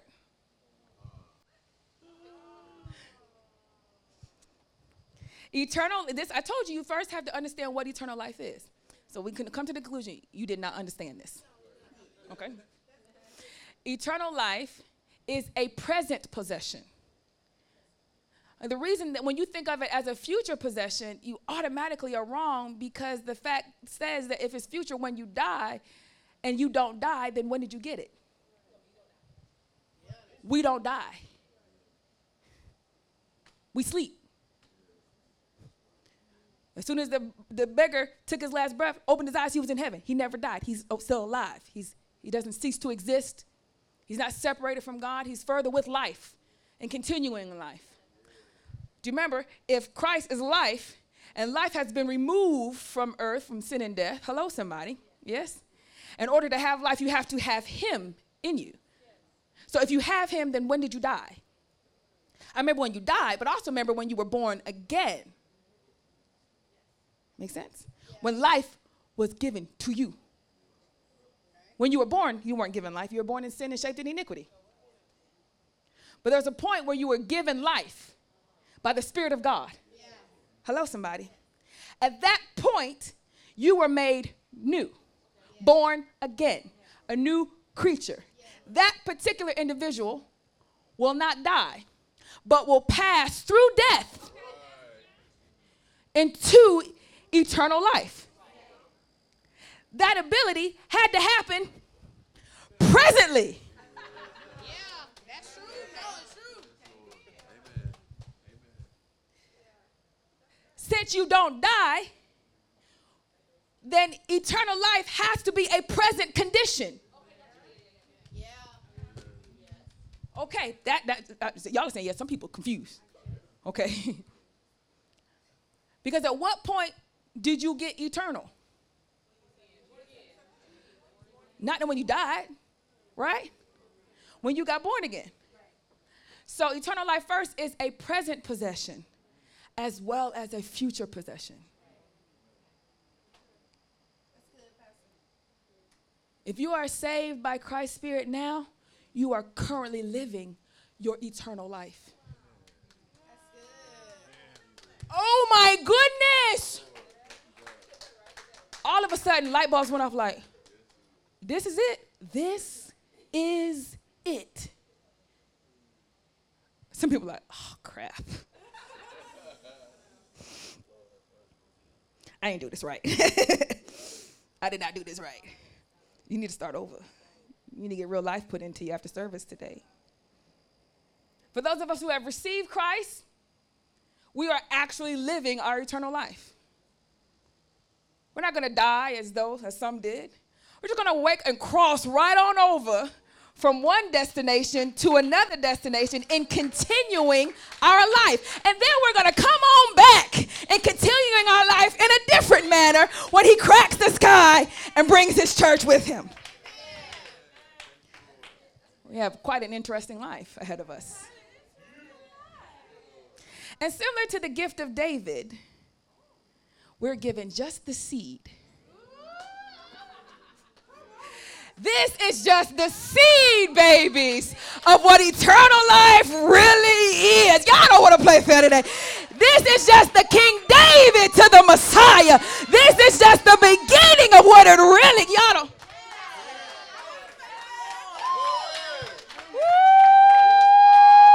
Woo! Woo!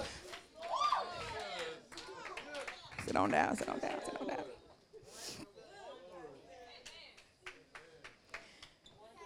This is why I love theology. One of the first lessons I've ever taught was on the theological concept of glorification. First time the Holy Spirit ever fell in one of my teachings. It was one of my first. And the whole congregation filled with tears. And I knew then, nothing beats the authentic gospel. It's powerful. It's powerful. Other churches that don't preach the gospel but preach self-help and faith, family, and finance, they don't know what they're really missing. The gospel get all that other stuff. It'll work out. Where was I? It's just a seed. This is a seed, which is why you bury the seed. Come on, somebody. You bury the seed as you grow into your Messiah. Come on, somebody. And if you're doing this right, like if you're really possessing eternal life here, then you are excited about the eternal life that is to come. When you are not possessing eternal life here, then you have no excitement for what is to come. How do I know? Because you would die in your sins here. You say you're excited about heaven, but you put it all on the line for a quick orgasm. You say you're excited about heaven, but you put it all on the line for a quick high. You put it all on the line for a little bit of anger. Put it all on the, hello? So,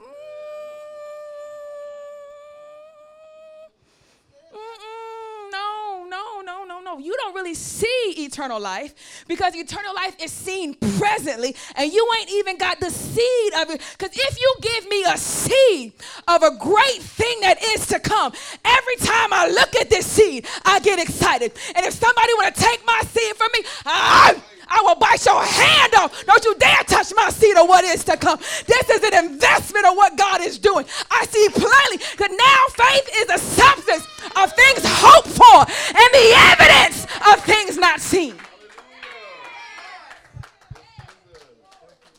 You ain't really been given the seed of the kingdom. Because you don't fight to preserve it. Sit on down. You mean this is it? This is really nice. It gets better. It gets better than this. It gets way better.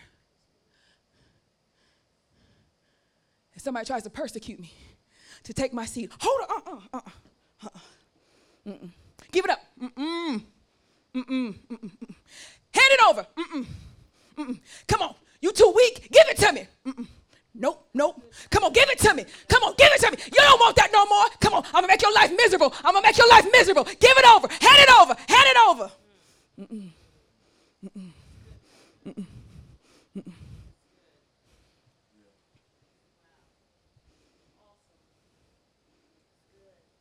Why don't you just give me a little bit of your seed?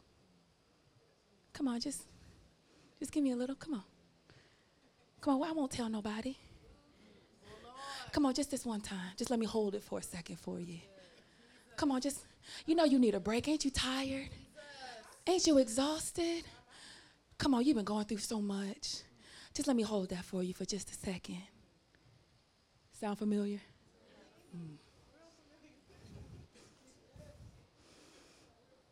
And it's funny because when they come sweet and soft, y'all don't even notice. Men and women alike, y'all be clueless. People come sweet and soft with me, I'll be like, but Pastor, I love you, and I love the church, and I love that you're so pretty, and you're so anointed. Yeah, about that. I think you're messing with the kingdom. You're out.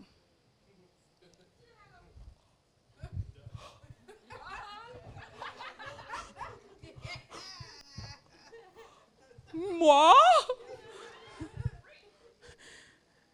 I read their judgments. People like, I mean, I knew you was vicious, but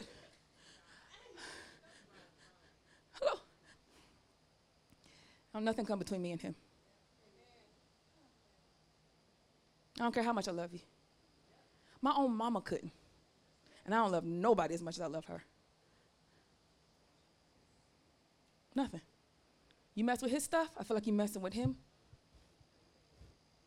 We are no longer friends. You're going to just end our friendship?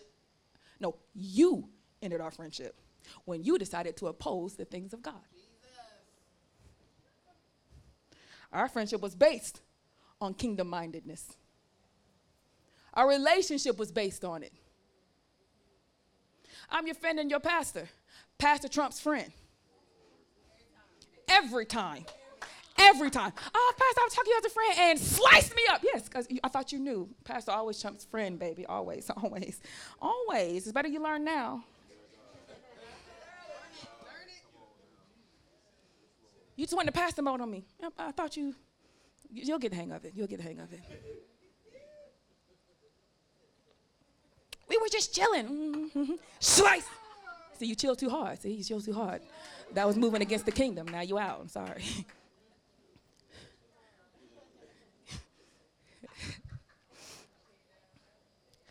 Eternal life, can you see it now, is a present possession as well as a future one.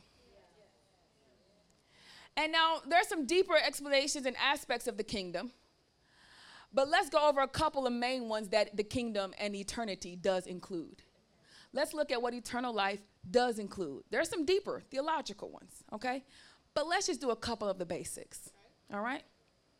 Deliverance from evil habits and desires.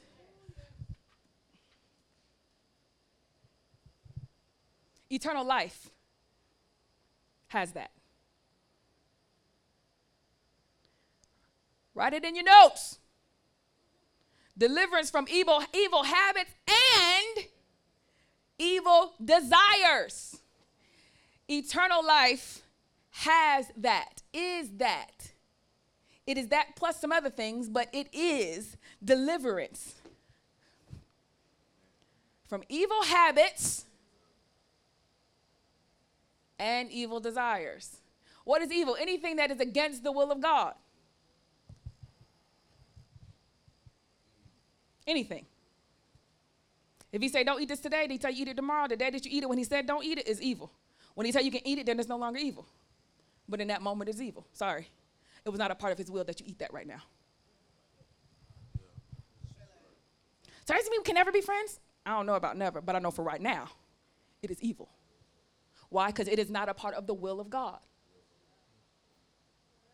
Well, how do you know? Do you see your life? Evilness is coming as a fruit. So let's get rid of this. Hello? You see what's coming from your life with that job? Probably need to get rid of that. What's coming from your life as a result of that friendship? Get rid of that. What's coming from your life as a result of that connection? Let's get rid of that. See, when you start seeing the fruit that is coming from this, you cannot deny what is actually resting in. Is it making you mean, volatile, easily agitated, frustrated? Is it turning you into a liar? What is it doing? It needs to be removed. Hello? Well, what if it's my hand? Cut it off. What if it's such a part of me? Pluck it out. Ah, makes sense now, huh? Yeah. Mm-hmm. But I don't know what I would do without my left arm.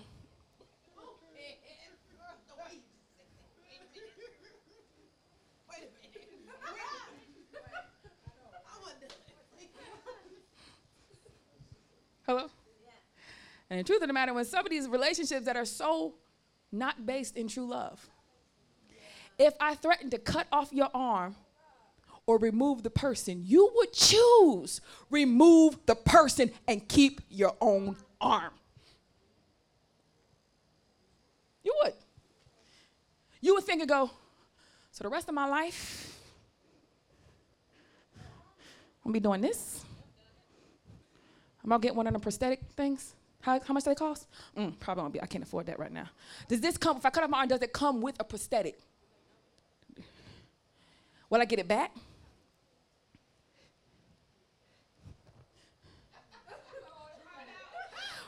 Will I know, do I have a guarantee that me and this person will work? No.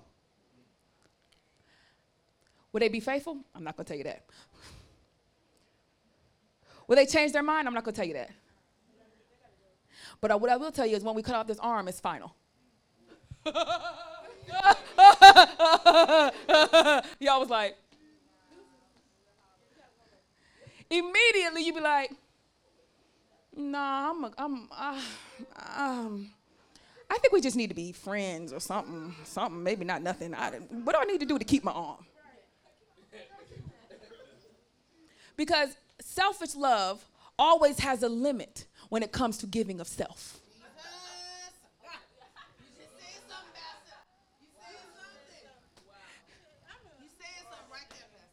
When I have to make it cost something that you absolutely in no ways want to give up is when we recognize it was never love. Jesus. And you have to give it up with no guarantees. No guarantees that this person will continue to satisfy you. Well, if I have no guarantee that they will continue to satisfy me, then why would I give up my arm? It's because you never loved them.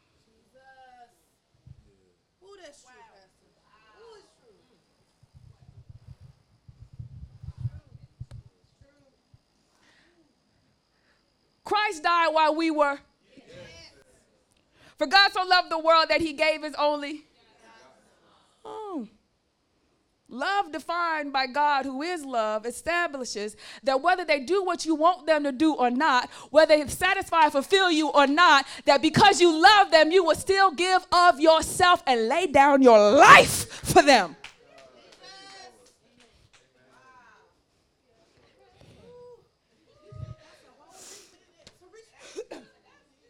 You come to my office with some love that is less than that. We want to get married. Y'all having sex? Sometimes. Stop. We can't. I'm not marrying you. Why not? Because y'all don't love each other.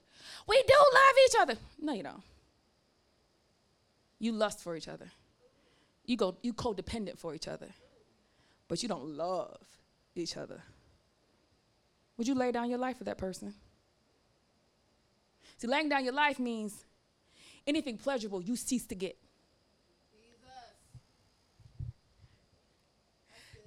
It's like I lay down my life and then we live happily ever after together. No, you don't exist.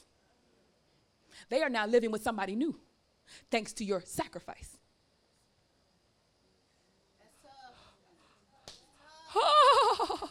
So you mean to me, I'm going to give up my life and raising my kids and seeing my family and going to my job and accomplishing all my stuff for you to live it? Yes. Nah, if that's what love is, I have never loved anybody. Exactly. Because your first understanding of what true, authentic love is comes in your relationship with God. You mess that up, your only redo from every bad, traumatic situation in your life and your childhood is not working. That is your reshaping, your rebirthing, your reforming. It goes from this is what I was born into, sin, iniquity, and generational curses, to now I'm born into something brand new. And this is you being raised in the brand new. You mess this up, what are you doing? You don't know how to love God in Christianity? What are you doing? It's a glorified version of loving yourself.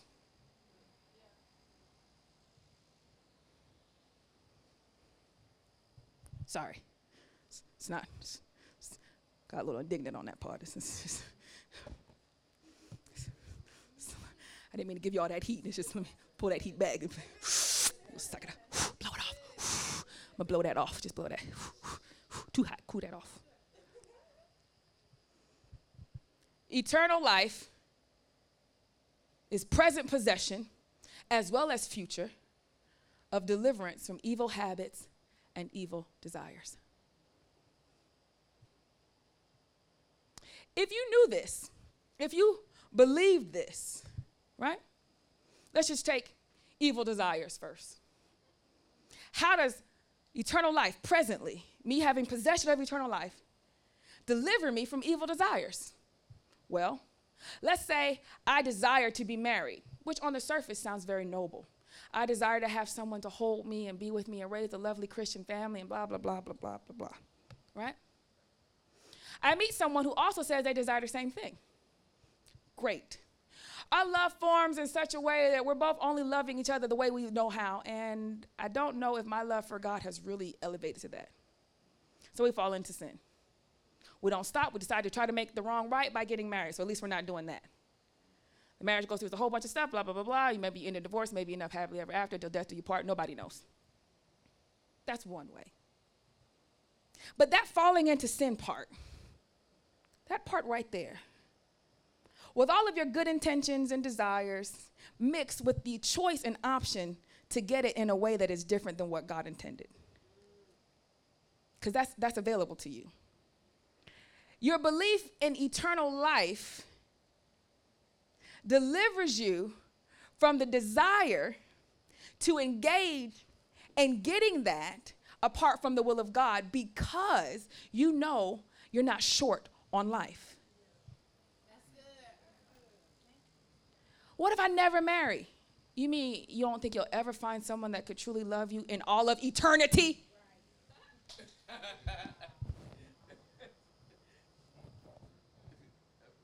Well, you know what I mean, Pastor. I mean, what if I want somebody that, not just like spiritually down the road love me. Somebody, oh, so you mean sex? Oh, so you mean lust? So why don't you just say you want lust? This is not about love. Right.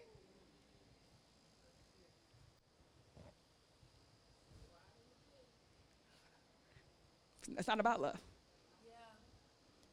Because eternal life and the possession of eternal life lets you know, even if I don't get that one person that would we go do his part down the aisle, and I'm pretty sure that God is going to bless me with his love and the love of other people that I could really connect with, and I think I'll be all right. Yeah. This removes the evil desire for you to have to try to find what you think is love in your own way. That's good, Pastor.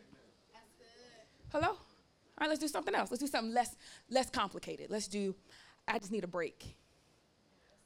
I'm stressed. I need a break. Belief in eternal life, hello, currently means that when I am stressed, underwhelmed, and overwhelmed, hello, someone, that I don't have to turn to an alcohol bottle. I don't have to turn to a blunt. I don't have to turn to no crack. I don't have to turn to anything, because the kind of rest that I really need, I've already discovered is not in my flesh, because I took a nap and I still feel tired. I went to bed and I still feel exhausted. I realized as an adult that the type of rest that I really need is I need a rest in my mind. I need a rest in my heart. I need some type of calmness to overtake me on the inside.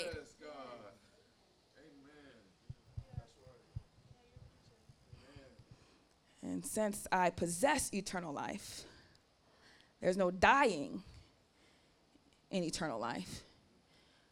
That means everyone's living well. So in this eternal life that I currently have, there must be some fountain, some fruit, some wind, something that will sustain and fill me when I am underwhelmed, overwhelmed, and exhausted. I need some type of nutrition that could really empower me yet again, some type of fuel that can be given to me that rest can't get. If you really believed in eternal life, did you know that the eternal life has the ability to sustain, refresh, revive, and restore? You don't possess the kingdom, so thus you have to go somewhere else to get it. I just can't sleep without a good blunt. That's not right. I just can't go to bed without a good orgasm. That's not right. What you're really saying is, I cannot calm myself because I am only flesh. But when you are in eternal life, you know that you are more than flesh. You are made alive by the Spirit of God, and that life runs on something uniquely different than orgasm, hormones, and oxytocin. And it can fuel the flesh. What you put in your flesh has no effect on your spirit. But what you put in your spirit has every effect on your flesh. Hello? So now we can start to see examples of how if you really possessed eternal life and believed in it, how it could give you deliverance from evil habits. Hello, somebody. And what was the other one? And evil desires. Some of you were just now taught eternal life and kingdom, and others of you just realized you weren't possessing it.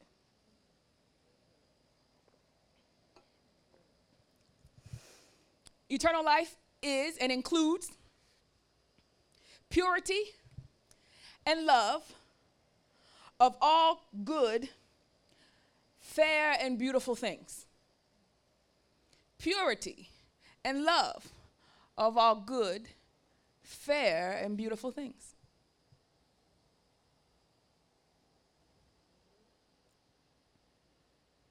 I don't trust people that don't get along with no animal.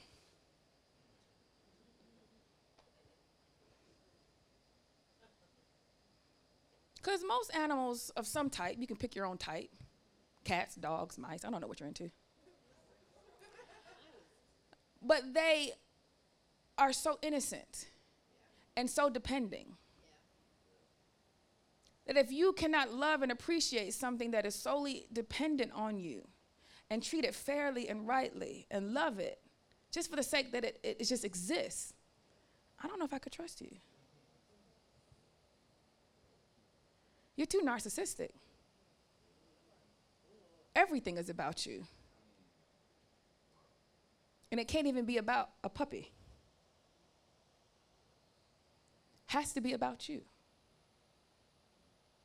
You come to my house, I got a new puppy, his name is Roman. He's still a puppy. He is as cute as Duke is cute in puppy. He is the puppy form of a Duke. I'm telling you right now, he is. He is.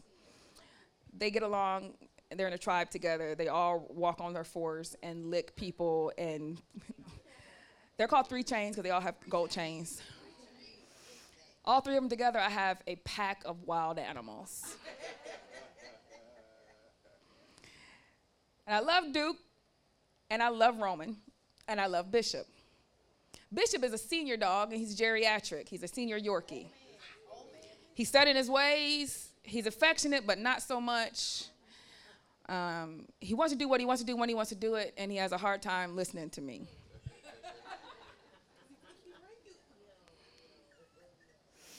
But when I get my bark voice up, Bishop immediately responds. Roman, everything I do, he still thinks we're playing. Like, yeah, you're mad at me, but are you really mad at me? And I go, no.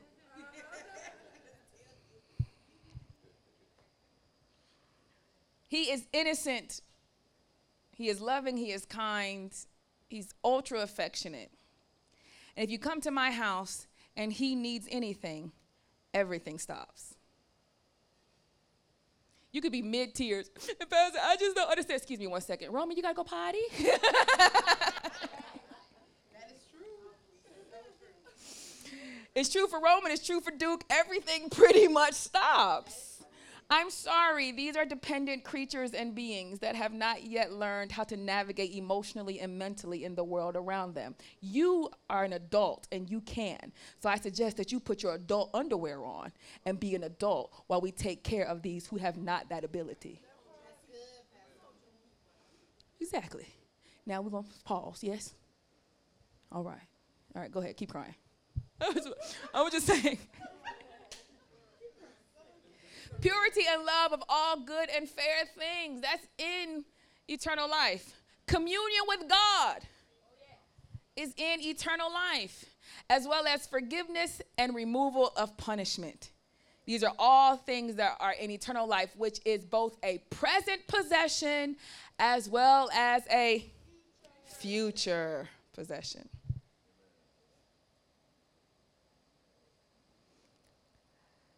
So, if this is some of the things that come with eternal life, what are the qualifications to make a man fit for possession of such?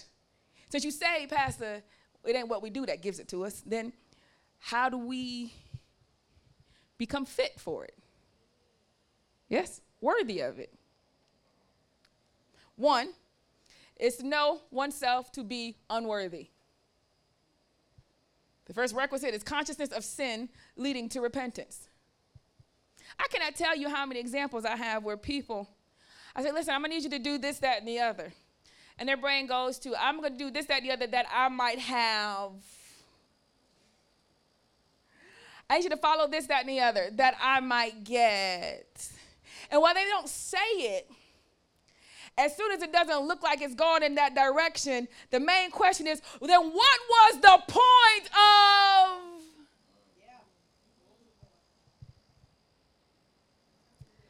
of? The first step is to recognize that you are unworthy of eternal life, no matter what it is you thought you were doing to ascertain it, to accept it or to have it. I just don't know. I don't deserve it. I am not fit for eternal life. No, you are not. We are not. Yes? The second is to abandon striving to make oneself worthy, which we talked about. In order to be fit for eternal life, you have to abandon your ability to try to make yourself fit.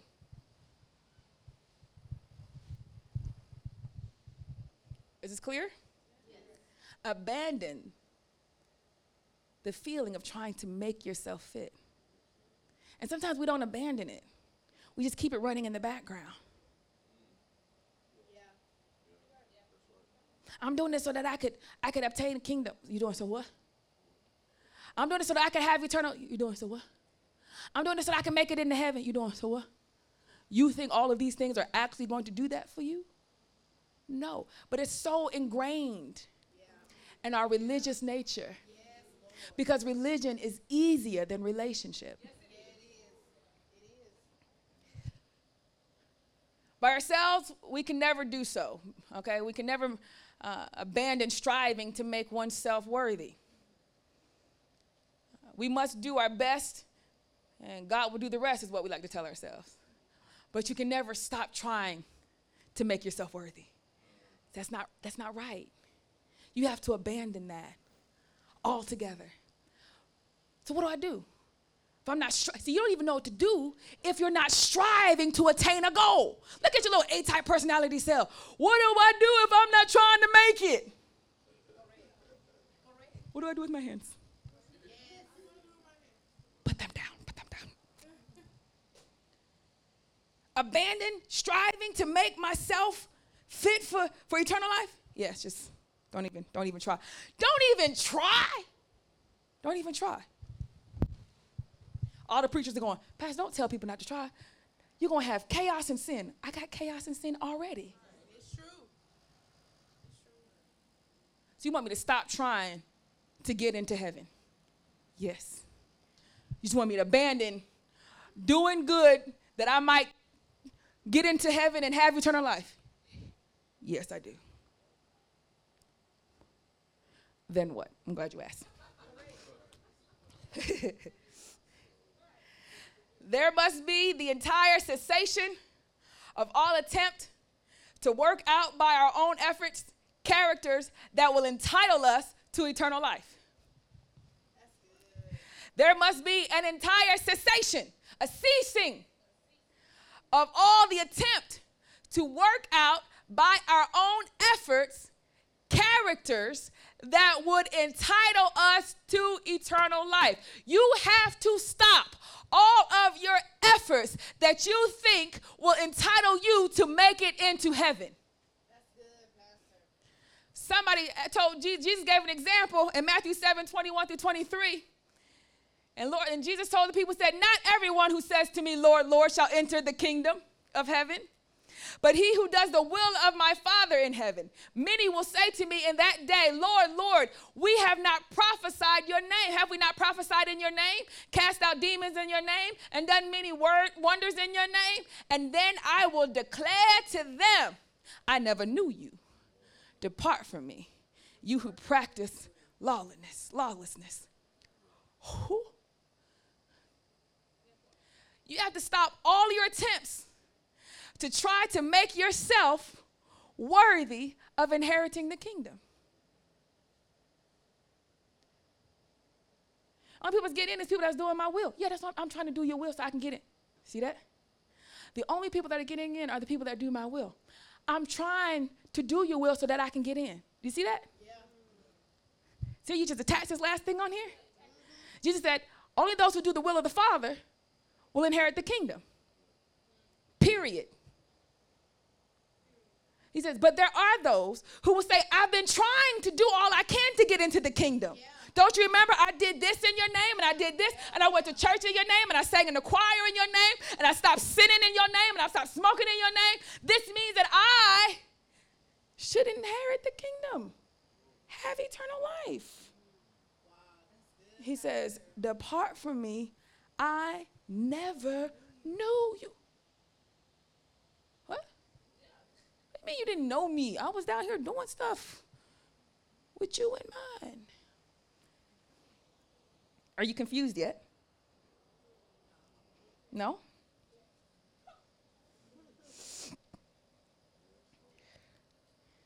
It's not, and this, let me help you with this. Then what is the relationship between what I do in my new life with Jesus and my new life? It's not, I've lived such and such, so I should have. It's not, I've tried such and such, so I should have. It's not, I've given such and such, so I should get. But it is, you, Lord, lived such and such, so I can live such and such. You, Lord, did such and such, so that I can try such and such. And you, Lord, gave such and such, that I can give such and such. Confused? You look it. Let's do it again. We have to abandon we have to stop and cease all of the attempts to work out by our own efforts characters that would entitle us to inherit the kingdom of life. I really worked on my lying, so now, because liars don't go into heaven, so now I'm no longer a liar, so that means I can go to heaven. No.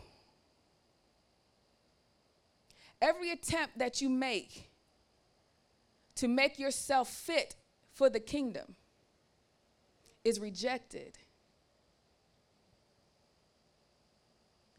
Because Christ lived, now you can live in this way. Let me do it again. You're trying to live rightly in order to inherit the kingdom of God. You cannot live rightly. Okay? That's poo trying to turn it into food.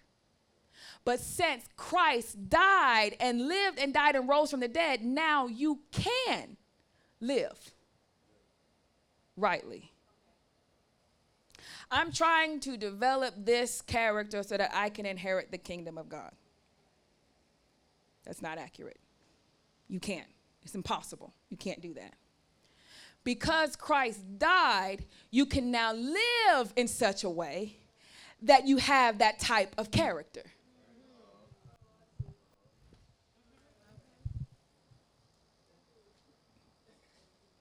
You already have eternal life.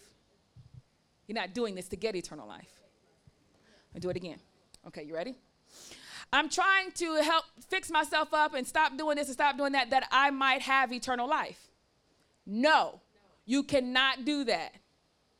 But because Christ died and wants to give you eternal life, when he gives you eternal life, you can now live with such a character. Let me do it again. Are we almost there? Looks like I got about 85%. How are we? Let's do it. Let's try it. Let's try to get 90. Okay? Let's try to get 90%. We go, I need to be better at this so that I won't get excluded from heaven. I need to be better at this so I can make it to this future state of blessedness. That is incorrect. The future state is also a present state. And because it is presently you have eternal life, you are now able to live in that way that you desire. Because you already have eternal life, you can now live in the character that you thought you had to live in order to get it. You could not live in that to get it, but now that you have it, you can actually do it. Do you remember how we talked about when you really believe and have eternal life, it changes and gives you deliverance from evil habits and evil desires? Your possession and belief in that eternal life that you have received has caused you to live in a character that you never thought imaginable. But when you try to develop that character in order to get the kingdom, you will fail miserably.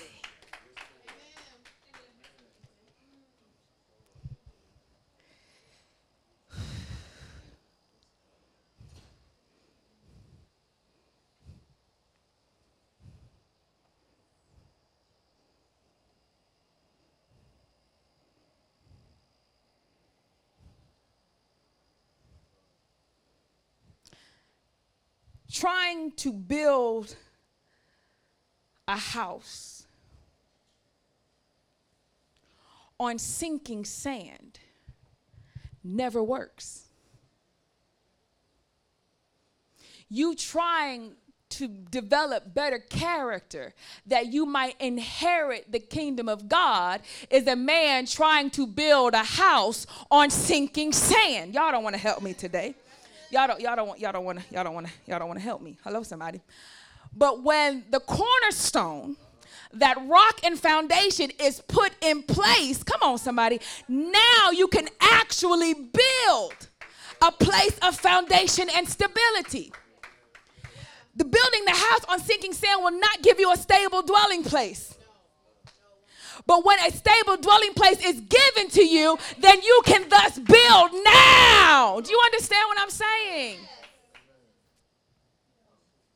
We live in the aspect of eternal life. So what I do, I'm doing because I have eternal life. I'm giving because I have eternal life. I'm serving because I have eternal life. I'm not lying because I have eternal life. I'm not having sex because I have eternal life. Not in order to gain it. When you are the possessor of eternal life, both now and in the future, you're able to do things you never thought you could do. Endure things you never thought you could endure. Remain faithful in situations you never thought you could remain faithful in. But when you are trying to make that character in order to have that future eternal life, it's never enough. You don't have what it takes because love is in the gift of eternal life. And love fuels, sustains all of creation. To not know love and love rightly means you don't have that living water that's constantly pumping and refueling and regenerating. You don't have that seed that is going to grow into something bigger and grander. You are missing the main component that makes what you desire to have even possible. Eternal life possesses the love of God. And it is that love being received and exchanged back and forth, us practicing this, that starts getting us familiar with eternal life. Forgiving, being forgiven, then forgiving. being given mercy, then being merciful, doing this, then doing that. I see it now. Now, when you receive eternal life as a present possession, you are able to do what you always strive to do.